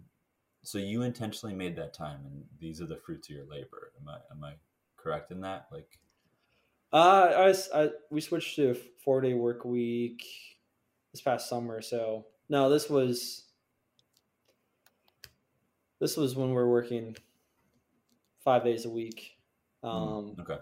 But yeah, working 4 days a week, that's been a huge game changer. Like, especially for myself as I've grown. Like now, yeah, now especially like we're doing interior work, like, and we're having like we can't. There's not many projects we can have everyone on all at the same time. Which Noah, as you bring on people, like that's something you might encounter that like that's been a game changer. Like adding that third person, like that's the number where like you need two crews almost. Yeah, I've noticed that. Yeah, but that's been a huge help for me because, yeah, I just got tired of like having Saturdays for estimates and office work and only having Sundays for family. Like, I was like, I don't want this. Like, I want a full weekend with my wife and boys. Like, I really don't touch much office work, things on the back end during the weekend at all. Like, Connor, I think you're supposed to just sleep less, man. I'm pretty sure that's what that's the prescribed method. You're supposed to do it at your expense and be Yeah. Make time for it. Even less. Yeah. Yeah, but that's kind of like on weekdays. I try and wake up at between 4 and 5 and do things early. Prepare for the day, first 2-3 hours of the day, start at 7 and then I'm at home and then I just try and figure out what I need to prioritize on Friday. Can I ask, I have a couple questions about because I've been thinking about it and talking about it and trying to catch the vibes of my company and the people in it and see if it's something they'd be interested in. What was, when you made the change, what are you doing about like lunches and like the actual, like when you start and when you finish, and what was the reception like with your guys? So when I made the switch, I was down to one person, and yeah, I mean that was just something I was, if anything, conscious about like how the employees might perceive it. Like, I'll have to stay here till like 5, like longer days. But actually, that has been a huge factor in like attracting people to come work for me. Because from an employee's perspective, like having a 3-day weekend every single week, like they absolutely love it. And I absolutely love it too, because that's one last day during the week I have to be on a project and I can do what's like eating at the back of my head all week. So, and then I get time for my family on the weekends. So it's a huge win. And yeah, especially the last 2 people I hired were through Indeed, and like I didn't pay for anything. I just did the free, but like for the 2 people I hired, like that became, for one person especially, that became like specifically like a huge drawing factor. Like he had experience and he's like, that was a huge motivating factor for him to come work for me. Like, and going from an 8-hour day to a 10-hour day is honestly, it's like, I don't notice much of a difference. The guy I had working for me didn't notice much of a difference. Like those 2 hours don't really drag out. And as far as like lunches, like we have a 30-minute lunch and it's a paid lunch. So like they're working, we're there 10 hours. They're doing 9.5 hours of work, but that's just how I like make it worthwhile for them, because like I don't want to be at a project past 5 p.m. Like I want to be home by 5:30. Mm-hmm. Yeah, the paid lunch thing, and if you do, well, I've thinking about it, and like if you think about like cleanup setup time saved on that last day, it can kind of justify the paid lunch, and it's also another benefit to keep people around, help build culture, and taking that time where you're there, eating a sandwich for a half hour, making $12 or whatever it is, it's like that's not a bad gig. Mm-hmm. Yeah, I worry about it with my older guys. I have 2 people that are 60. My dad's 54. My uncle's, or not my uncle. He's not technically my uncle. I call him Uncle Chris, but he's older too. And I just don't know if they would adjust well to that long day. Do you think you could split it and have like some people opt into it? I don't see the advantage for me at that stage. You know, like Fair. It sounds like Connor's in the office on Fridays without worrying about somebody not knowing what color they're putting on the trim in the bedroom upstairs, you know? Wouldn't that be your more experienced autonomous guys though? Yes. Not need it? If true. It's all the old timers? Yep. And it's also, you're kind of taking away my good excuse not to try it here now. But yeah, no, you're probably right. It probably would still be dramatically less stressful versus a normal day, and makes a lot of sense. When Slavic was talking about it, now even in the exterior seasons, they always get Fridays off. Yeah. If it rains on a Wednesday, he'll just take all his exterior guys and scramble and get them on inside jobs. Yeah. Is that what you're doing, Connor? Or are you going to take that Wednesday off and then have people work Friday? Yeah, we had like rain day list where we had, again with like the rain day list. What do you mean by rain day list? Because I've never even heard that term before. So rain day list is a list of projects where they are 1-day projects where I know when we can get in, start and finish that same day, and they're okay with having being fit in whenever. So like for instance, when I was getting calls for like someone wanted their bedroom painted, and I'd say, hey, we're booked 6 months out. Yeah. But I can add you, like if you're okay with waiting, like I can add you to a rain day list, and like you'll be number 3 on a rain day list. And I'll give you a 24-hour notice. Like, hey, looks like I can look at our forecast. Like, looks like there's going to be rain tomorrow. I'll contact them. Hey, can we show up and paint your bedroom on this day? And you can say yes, you can say no.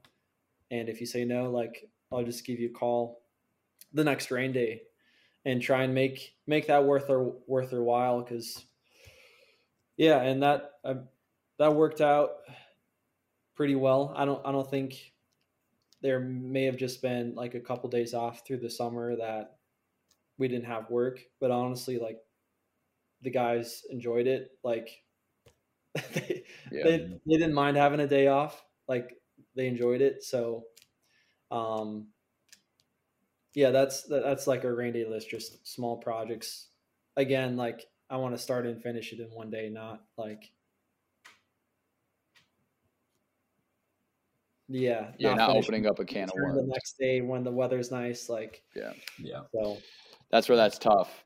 That's a lot of moving parts, and it's a lot of like, I got all the ladders on this job. So make sure we grab this stuff. We'll bring this. We'll get it done, and then we'll come back tomorrow. We'll get all that stuff back out to the other job. Yeah. And like, who pays for that?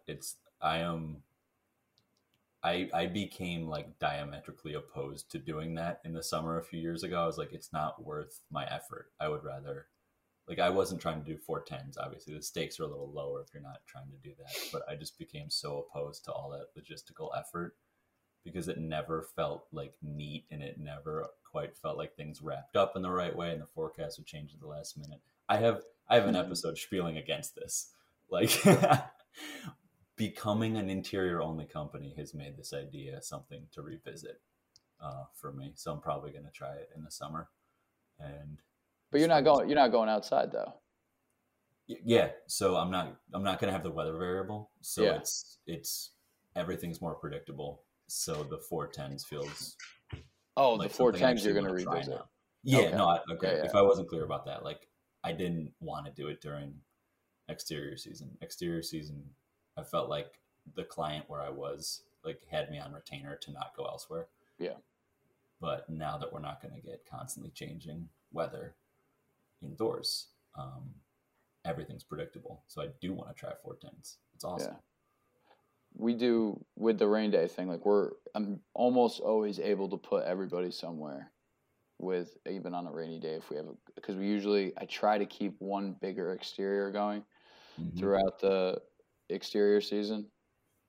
And then if I just have to dump like 10 painters in there for a day, it gets a little crazy and chaotic, but at least everybody got to work and we made some progress. But that challenge of like having, a few 1-day jobs lined up, like that's a high ask of yourself, and it's a lot of work. Yeah. Thinking back to it too, I mean, that was stressful. And I think, having that be worthwhile, like you really need to back end your project management, like, so it flows well. Like, so like, hey, like this person's ready to go. Like the color's right here. I'm going to have everything delivered to this project. So that it was definitely kind of clunky for me over the summer, but I got to keep people working. But that's something that I want to streamline. And actually, this past year,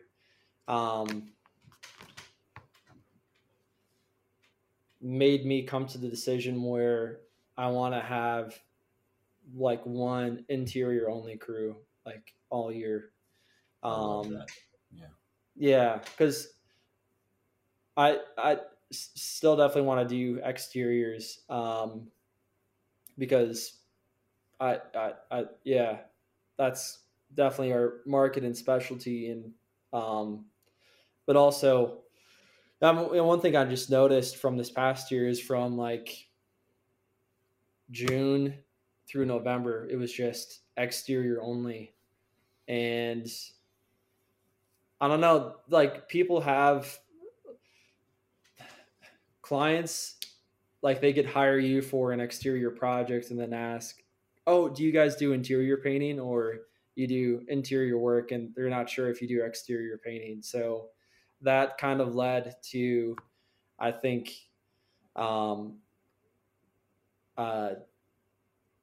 it definitely lessened the backlog I could have had for winter, because for 6 months we just had a complete drought of like no interior work because I made no room on the schedule for it, and I was not sharing any pictures of it. My reviews were about exteriors, so that led to people thinking, like, I think that plays a factor too. So, and to just having somewhere I can put people working on exteriors on a rain day, because the 1-day projects were, it's a little much.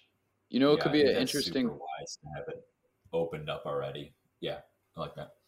Yeah, interesting thought could be like if you, let's say you start an exterior project and it's a customer you're getting along well with. One thing I always like to do when I do an estimate, especially if it's on the outside house, just like make a comment as we're walking around the outside house, like, oh wow, I love the color that you guys did in that room. And like that just opens it, and then you could just be like, yeah, well, just so you know, I mean, if you ever have anything going on, we do inside work as well. It's just like an easy avenue into that. But maybe you start like a program when you talk to the customer, and it's like, I'm here until the end of this project. If there's anything inside the house that you would like done, like we could do it at a reduced rate or something like that as well. On a rainy day, we stay here. It's easier for me. I don't have to move all my stuff around. We already have our gear here, and you can get it. Maybe some small project you wanted to get done at a lower rate. It could be like an interesting way to kind of get rid of because the real issue is the logistics of moving everything around and being ready to go. But if you're there the day before, you're on site, and then you can talk to the guys, say, hey, we're going to do this room. You can do the run through the day before when you know the weather's coming. It's just a cool way to think about it. Could be helpful. Yeah. Yeah. Yeah. And it also like, there's parts on the exterior too, where if it got rain, it was unaffected by rain. So like, porches. Leave this part alone. Yeah. Don't touch the porches, boys. Stay off the porches. Yeah. Well, that's actually a good idea. Yeah. I like it. I mean, moral of the story is like this stuff is totally possible. Those like lightning switches, but like it takes streamlining and intentionality to do well because there's so many different ways to get super disorganized and start letting down everyone in this scenario. So, I've done that a few times. I got pretty good at that. No, that's why I banned them. For me, I was like, this is like, yeah. And the guys don't like it either. The guys don't like being thrown into spots where they're like, we were just scraping yesterday this house, and now like I'm over here, and I don't have all the equipment I need. And if the back end's not there, it's like I don't have all the information I need. Mm-hmm. And you have to get it done by the end of the day, and everyone's still adjusting by 10:30 a.m. Yep. So it's like, you're still shaking twigs out of the drop cloths in the front yard. Yeah. The dead caterpillar from the last job trailed into this house. Not with Connor's ground floor protection package. You're good, baby. Mm-hmm. All right, guys. It's 11 o'clock. Do we all have snow days tomorrow? Have we decided that? I'm taking advantage of the 4-day work week provided advice by Connor, and I'm going to be hammering bills and estimates all day tomorrow with no stress of outside workers. Full snow day for DeBlasi Painting. Okay. And Connor, you're on a job site, right? I don't know. At least depending on the weather, depending on what the dump is. Yeah. Yeah. Depends on the weather, and even honestly, the biggest thing is like, can I get out of the house? Like, yeah, because I live on a long hill, and it's cobblestone, and it's one of the last streets to get plowed. And yeah, if it's not plowed and well salted, like I can't leave the house. Like it's like we've had like, yeah, well, last year we had like 3 inches of snow, like not much, but there were like 6 cars. Just like they abandoned their cars like in front of their house because they could not get up or down the hill. Like, so yeah, so it depends on that. Like, it depends on the roads. Like Pittsburgh has, steep hills, and just it's all about the roads. So I don't know. Delayed start at least, but it might get canceled. Looks like it's freezing rain right now, I think. So I don't know. We'll see. That nice base for a foot of snow to dump on. Yeah. Yeah. How about you, Noah? You off? I think the strategy is take the Subaru to work tomorrow and then ski on Tuesday after all the tourists leave, which I know is just the most Vermont thing to say. Quality of life, ladies and gentlemen. Yeah, the Subaru turns into the work vehicle because my van has 2-wheel drive and a 4-cylinder, and it's, even with snow tires, it is useless in the snow. Yeah. Just constantly just drifting accidentally. So yeah, that's what I think is going to happen. So yeah. All right, gentlemen. Thanks for being here. What's your Instagrams? Thanks for having us. At DeBlasi Painting and also DeBlasiPainting.com. That's us. Remnant Restoration Painting. All right. Yeah. Cool. Well, good luck this week, guys, and good night. Awesome. Thanks. All right. That wraps up the final batch of the 3X Base series. Remember to submit your feedback through the short anonymous survey in the show notes. Thank you for listening. Take care. I will be back soon with more. Paint Ed podcasts are produced by the Painting Contractors Association and is made possible by members and industry partners. To find out more about upcoming education opportunities or for more information about joining PCA, visit pcapainted.org.